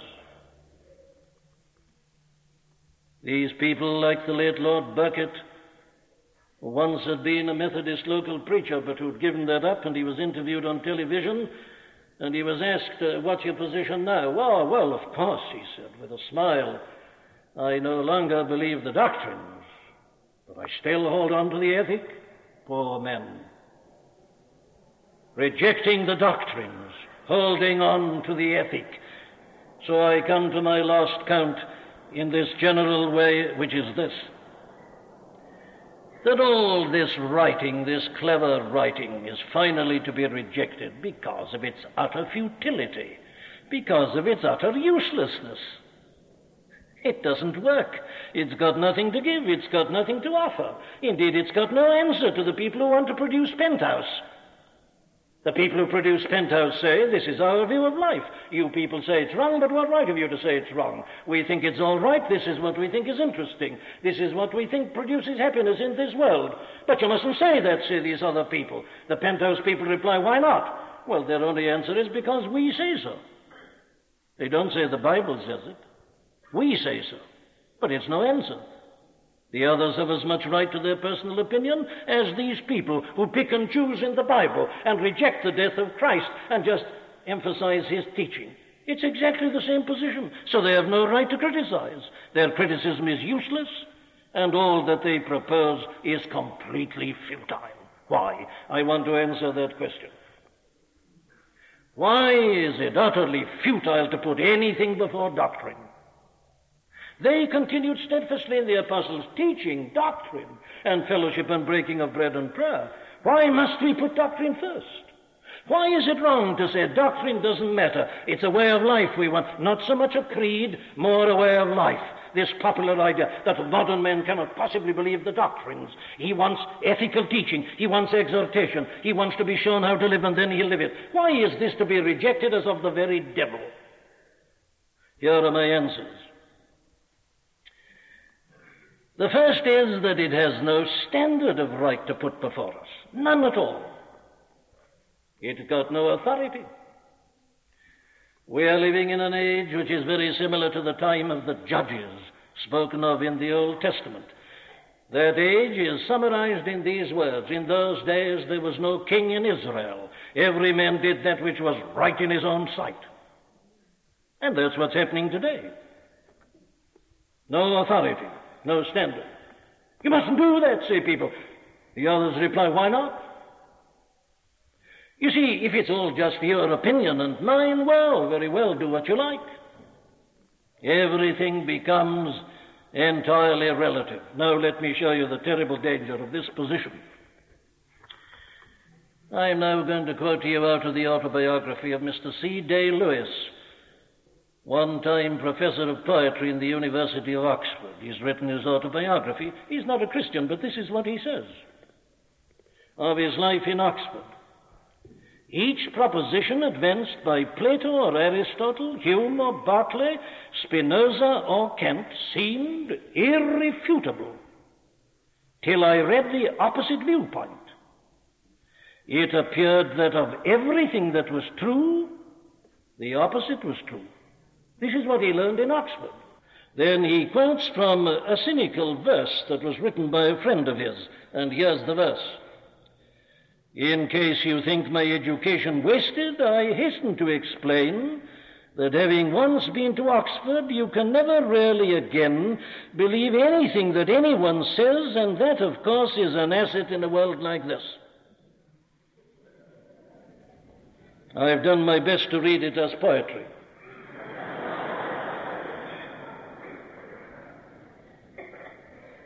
But you see, Mr. C.D. Lewis goes on to say that he didn't find it to be an asset. Having once been to Oxford, you can never really again believe anything that anyone says. Very cleverly, the other men can prove it's wrong. You believe the thing you read first, but then you read the opposite, and you see that's true. Well, now, C.D. Lewis tells us he was in trouble. It was disturbing and distressing to him. He confesses, and these are his words, my mental confusion spread outward from the subject I was reading to the life around me, so that I found it difficult to make up my mind about anything at all. He says it produced a mental state of doubt, uncertainty, skepticism, and confusion that made positive action almost impossible. Extreme doubt, he says, is like a thick fog. Now, here is a man, an able man, who gets the best education that this country can provide, but you see where it leaves him. He is uncertain about anything or everything. What can you believe? There's no authority, there's no sanction at all. One man's opinion is as good as another. And not only that, these ideas are always changing. There was a time when everybody would agree in condemning sexual perversions. Not today. They're almost being gloried in. That's public opinion. That's public notions with respect to morality. You never know. It's right today, it may be wrong tomorrow. You're never certain of anything, and everything's moving and shifting. Where are you? What are you to do? There's no standard. What's the use of condemning this proposed magazine? What authority have you got for doing it? Perhaps that'll be right tomorrow. Perhaps the philosophers will all be on that side. You don't know. You've no authority. You've got nothing on which you can rest. No, my friends, there's only one standard. And that is the standard of God's law, which is eternal and unchangeable. The Old Testament has faced the problems that the modern world faces. Your Davids and your Solomons, they could teach many people who like to play with sin what it really means. These sniveling people who sin vicariously in cinemas and looking at pictures, these were men, they were manly men, and they knew what sin was. They've been through all this before, and they come to this conclusion: the fear of the Lord is the beginning of wisdom. Nothing else is of any value. You've got to come here. It's eternal, it's absolute, it's unchanging and unchangeable. Let philosophic theories come and go. Let climates of opinion change. Let winds of change blow in every sense, moral and ethical as well as political. Here is something that abides. And it's the only thing that abides. There is no standard ultimately, apart from the law of God, which is universal in its application. And, of course, it was because it had that law that the nation of Israel, the Jews, stood out in the ancient world. They were the most moral and ethical people for that one reason, that it wasn't all speculation and relative positions. They had the law of God as it had been revealed to them. It accounts for their uniqueness. Very well, then, there is my first reason for rejecting, as the very plague itself, this modern suggestion that we don't need the apostles' doctrine, that we simply need ethical teaching. My second reason is this one: that not only does it not give us any standard by which to live, it doesn't give us any reason why we should live it either. This is equally important. I have no standards, but now why should I be concerned even about standards? Why should the ethical problem engage my attention? Why should I be troubled by the proposal to print this magazine and similar things? Why should I be disturbed at the tendencies that are so evident before our eyes? Now, here, you see, there is no reason given, there is no motive given to me at all as to why I should try to be moral and ethical, why I should try to live a good life. No reason. There is no ultimate motive suggested. And this question of motive is a very important one, which I could illustrate in many other ways. I think this whole question of motive is very important even industrially in this country today. I am not here to preach politics, and I never do. But I think it is a fallacy to assume that if a man belongs to some national industry, that he'll work as well as he did before when it paid him to work well, I think you'll find you'll be in trouble. The profit motive is an important one. Why? Well, because of the biblical doctrine of men, which I'm about to tell you about. You see, there's this idea. Just hold the ideal before men. They'll all rise to it. Will they? Do they? Wait a minute. The appeal, you see, of this teaching which excludes doctrine and only preaches ethics and morality and conduct, it's too narrow. It's only interested in man's conduct. It isn't interested in man himself. It's only interested in time. It knows nothing about eternity. It's all too contingent. It's all too small. And it's all due, as I say, to the fact that it is based on an entirely false view of man. It's because it rejects doctrine. Now, the Apostle Paul has put this in a very vivid phrase for us. It's in that great 15th chapter of his first epistle to the Corinthians, where he deals with the doctrine of the resurrection. There were people in Corinth 1900 years ago who were beginning to say it didn't matter whether you believed in the literal physical resurrection of Christ or not. They say you can get a great advantage from his teaching. You're not bound to believe that he literally rose in the body from the grave. And the apostle writes that tremendous chapter of 58 verses in order to refute that. And this is what he says: be careful, be careful. Evil communications corrupt good manners. He means this: once you begin to go astray in your doctrine, you'll very soon be going astray in your behavior.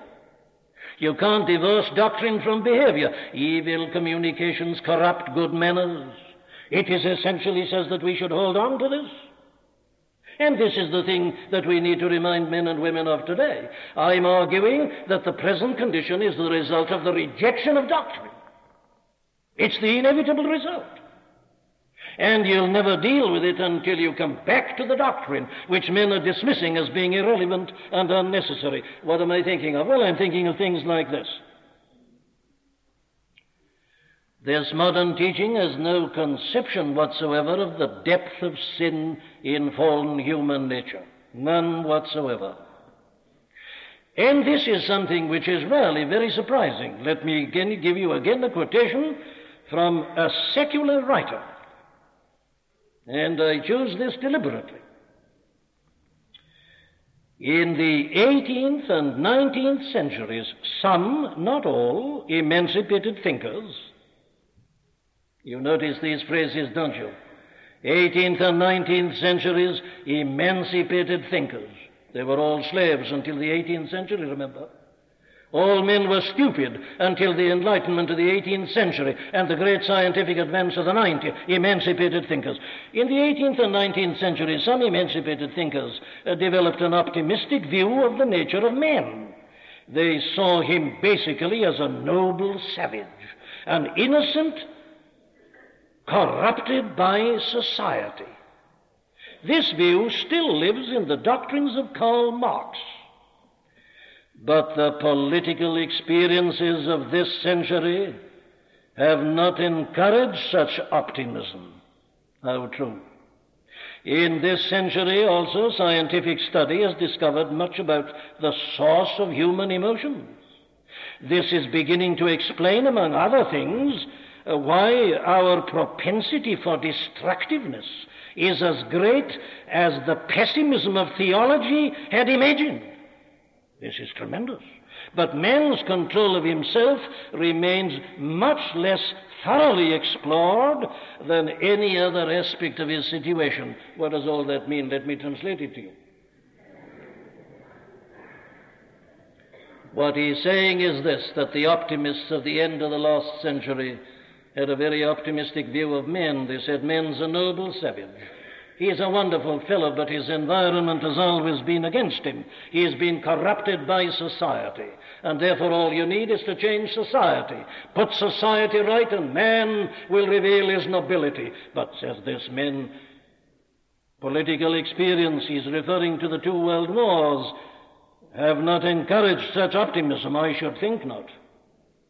And today it's still less encouraged, isn't it?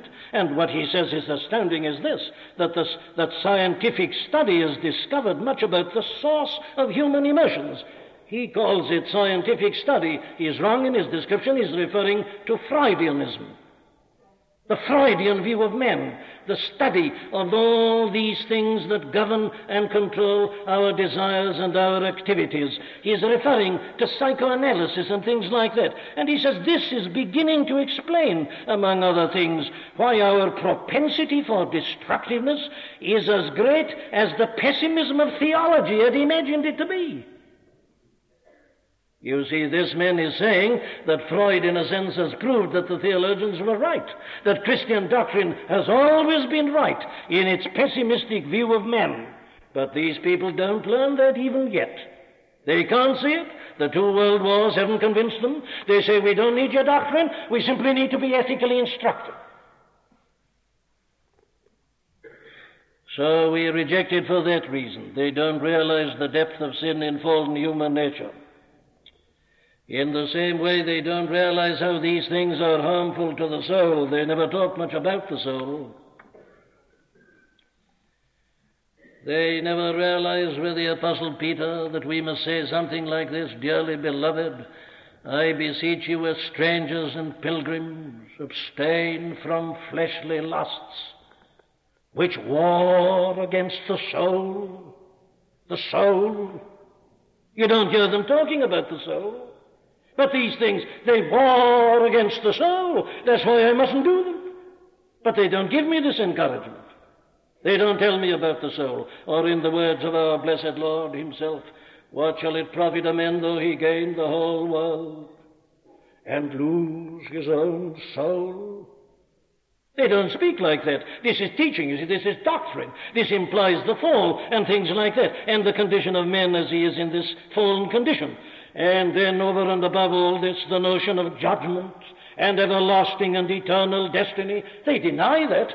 This is what the Bishop of Woolwich won't have. This is what he says you mustn't believe. It's even doubtful whether God is personal at all. He's simply the ground of being, says Tillich. And there's no such thing as a final judgment. And so the modern man says, well, then it doesn't matter very much what I do. Yes, says Paul in 1 Corinthians 15 again, if Christ be not risen from the dead, if man doesn't rise, if there isn't a judgment, let us eat, drink, and be merry, for tomorrow we die. And that's what people are doing. Because they've denied the doctrine, they're ignoring the way of life. They haven't a reason for living it. And then, you see, they exclude altogether the doctrine of the rebirth. Did you notice that great argument that I read to you at the beginning out of Paul's epistle to the Ephesians?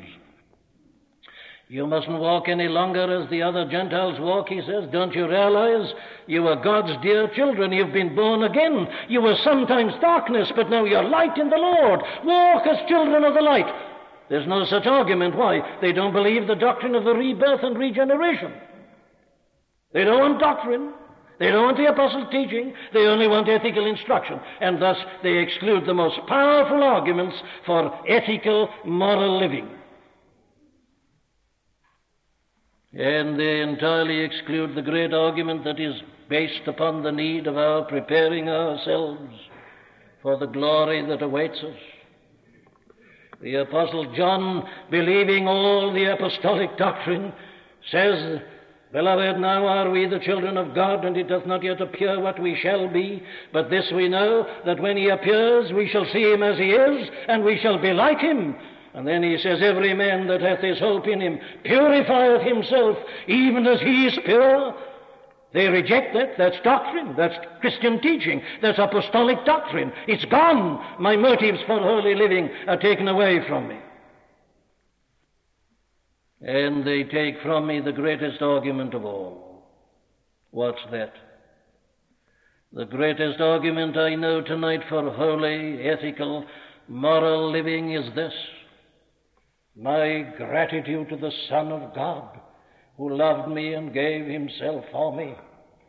Let Isaac Watts put the argument for us. When I survey the wondrous cross on which the Prince of Glory died, my richest gain I count but loss, and pour contempt on all my pride. Then on he goes. He describes the agony and the blood flowing down. And then he ends by saying, did e'er such love and sorrow meet, or thorns compose so rich a crown? Here's the argument. Were the whole realm of nature mine, that were an offering far too small. Love so amazing, so divine, demands my soul, my life, my all. But they've excluded it. They don't want teaching. They don't want apostolic doctrine. This is no good. The modern man can't take this. All we need is ethical instruction. You see, not only do they give me no standard for my living, they give me no reason for living it. And lastly, and most practical of all, they have no power to offer me which will enable me to live it. Let's take them on their own showing. They praise the Sermon on the Mount, Christ's ethical, moral teaching. They say, there it is, that is the life you're to live. And as this man puts it in his booklet, not so much a creed, more a way of life, he says you can only appeal and exhort and show example. What's it mean? Good advice. But is good advice any use to us? What would be your position tonight if I had nothing to say to you except this?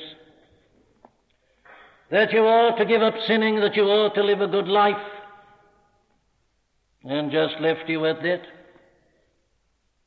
Is it easy to live a good life? Is it easy to resist temptation and sin?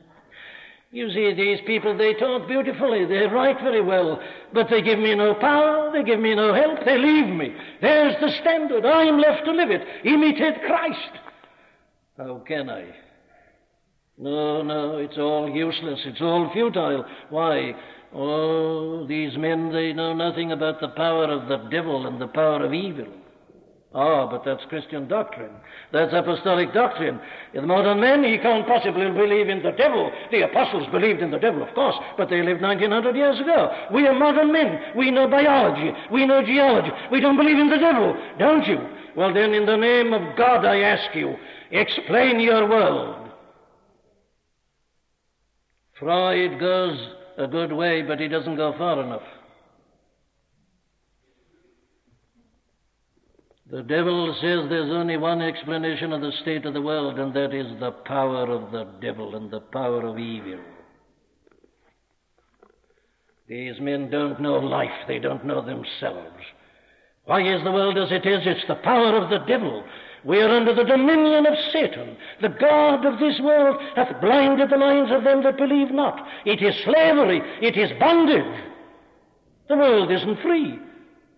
Behind all these things that psychoanalysis may reveal is a malign power, the prince of the power of the air, the spirit that now dwelleth in the children of disobedience, as Paul describes him in Ephesians 2. This is at the back of it all. And when you realize that that's the power, what's the use of good advice? The devil defeated every one of the greatest saints of the Old Testament. Every one of them. They were all defeated. He not only defeated men, the first men, Adam and Eve, when they were perfect, he has defeated all their progeny, the greatest included. So what's the value of good advice when you're fighting the devil? And then consider the nature of fallen men, or the nature, or if you like, fallen human nature. Oh, how superficial all this writing is. Why don't these men examine themselves? Why don't they stand before a moral mirror? Why don't they listen to their own imaginations and thoughts? Why don't they face it? If they did, they'd begin to say things like this with David. In sin did my mother conceive me. Oh, he says, create in me a clean heart, O God, and renew a right spirit within me. My trouble, says David, is not that I do an occasional thing that is wrong. It's not that I committed adultery and then murder on top of it. The thing that worries me is that I ever wanted to. My heart is unclean. It's vile. I'm rotten. Wash me with hyssop. I need to be cleansed. That's understanding. Or if you prefer it, take the words of our Lord himself. He says, this is the condemnation, that light is come into the world, but men love darkness rather than light because their deeds were evil. Oh, that's the trouble. It isn't light we need, it's a nature that can love it and hate the darkness instead of vice versa. Or again, take the words of our Lord to these Jews to whom he promised to set free. They turned and replied, saying, we be Abraham's seed, and were never in bondage to any men. How sayest thou, ye shall be made free? Jesus answered them, verily, verily, I say unto you, whosoever committeth sin is the servant of sin, and the servant abideth not in the house forever, but the Son abideth ever. My dear friends, we're all slaves, slave to sin and evil, thought, imaginations, actions.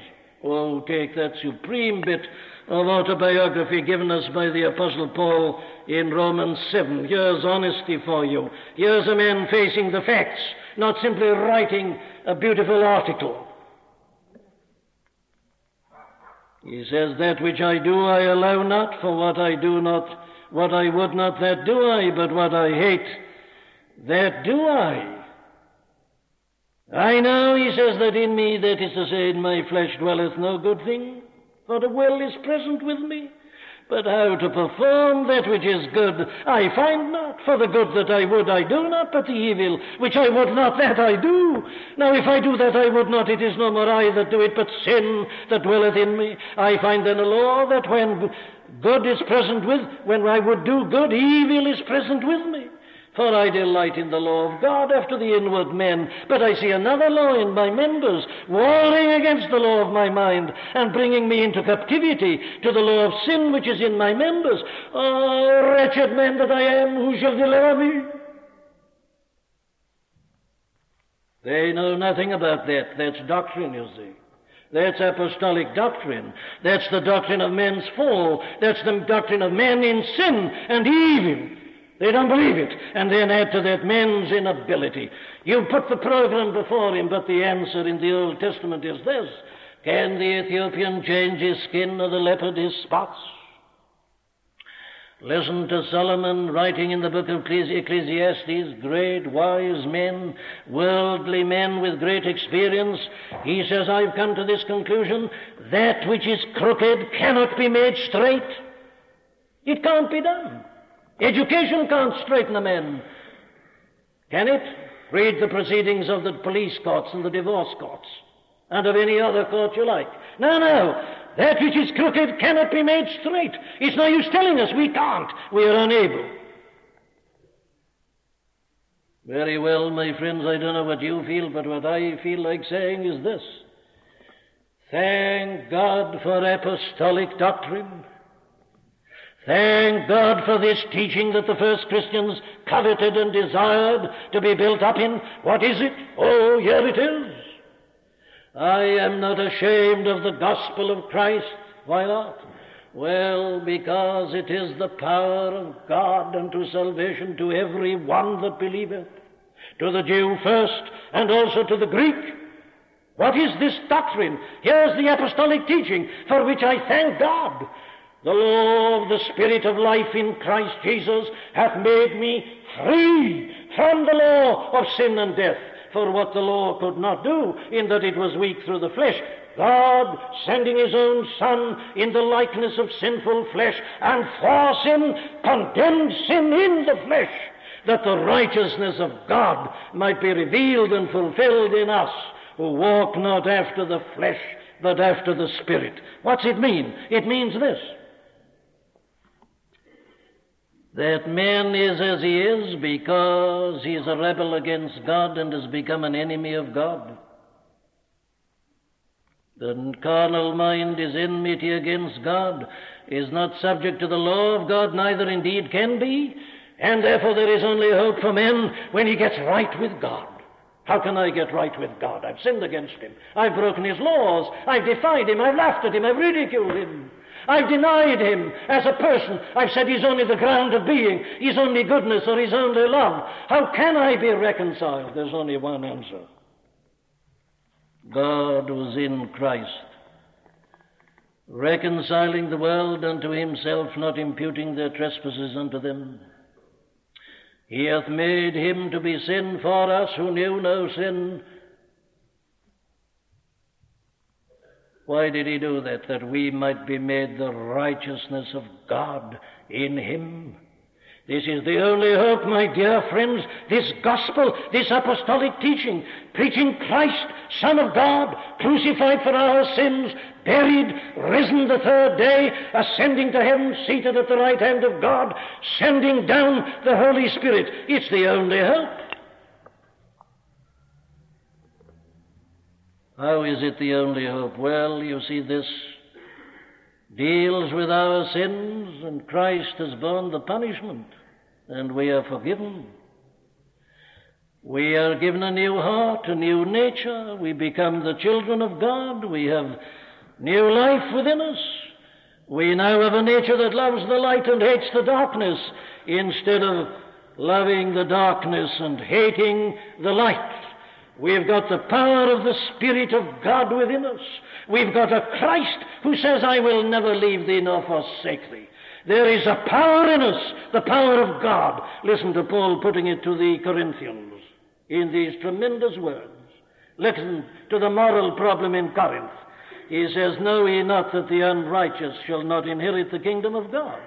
Be not deceived, neither fornicators, nor idolaters, nor adulterers, nor effeminate, nor abusers of themselves with mankind, nor thieves, nor covetous, nor drunkards, nor revilers, nor extortioners, shall inherit the kingdom of God.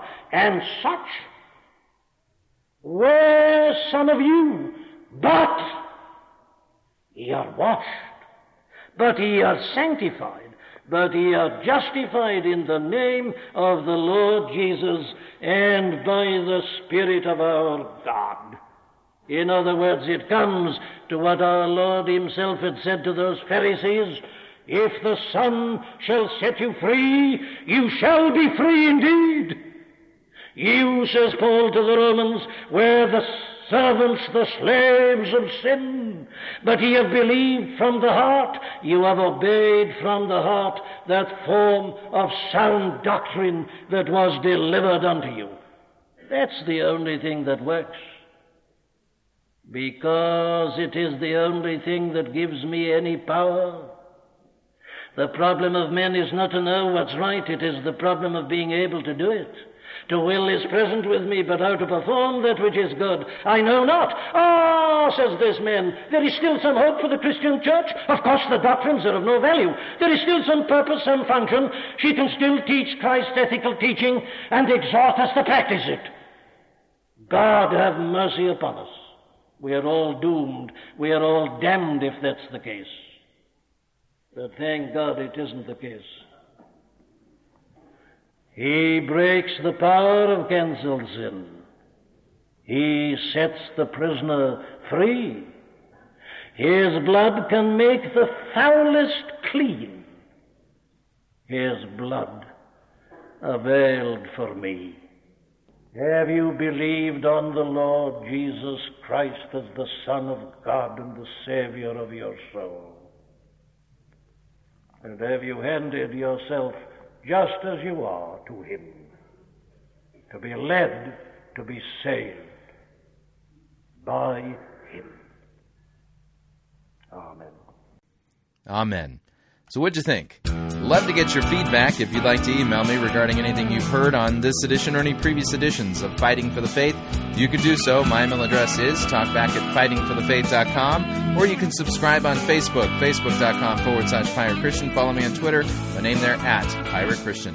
Till next week, may God richly bless you in the grace and mercy won by Jesus Christ and his vicarious death on the cross for all of your sins. Amen.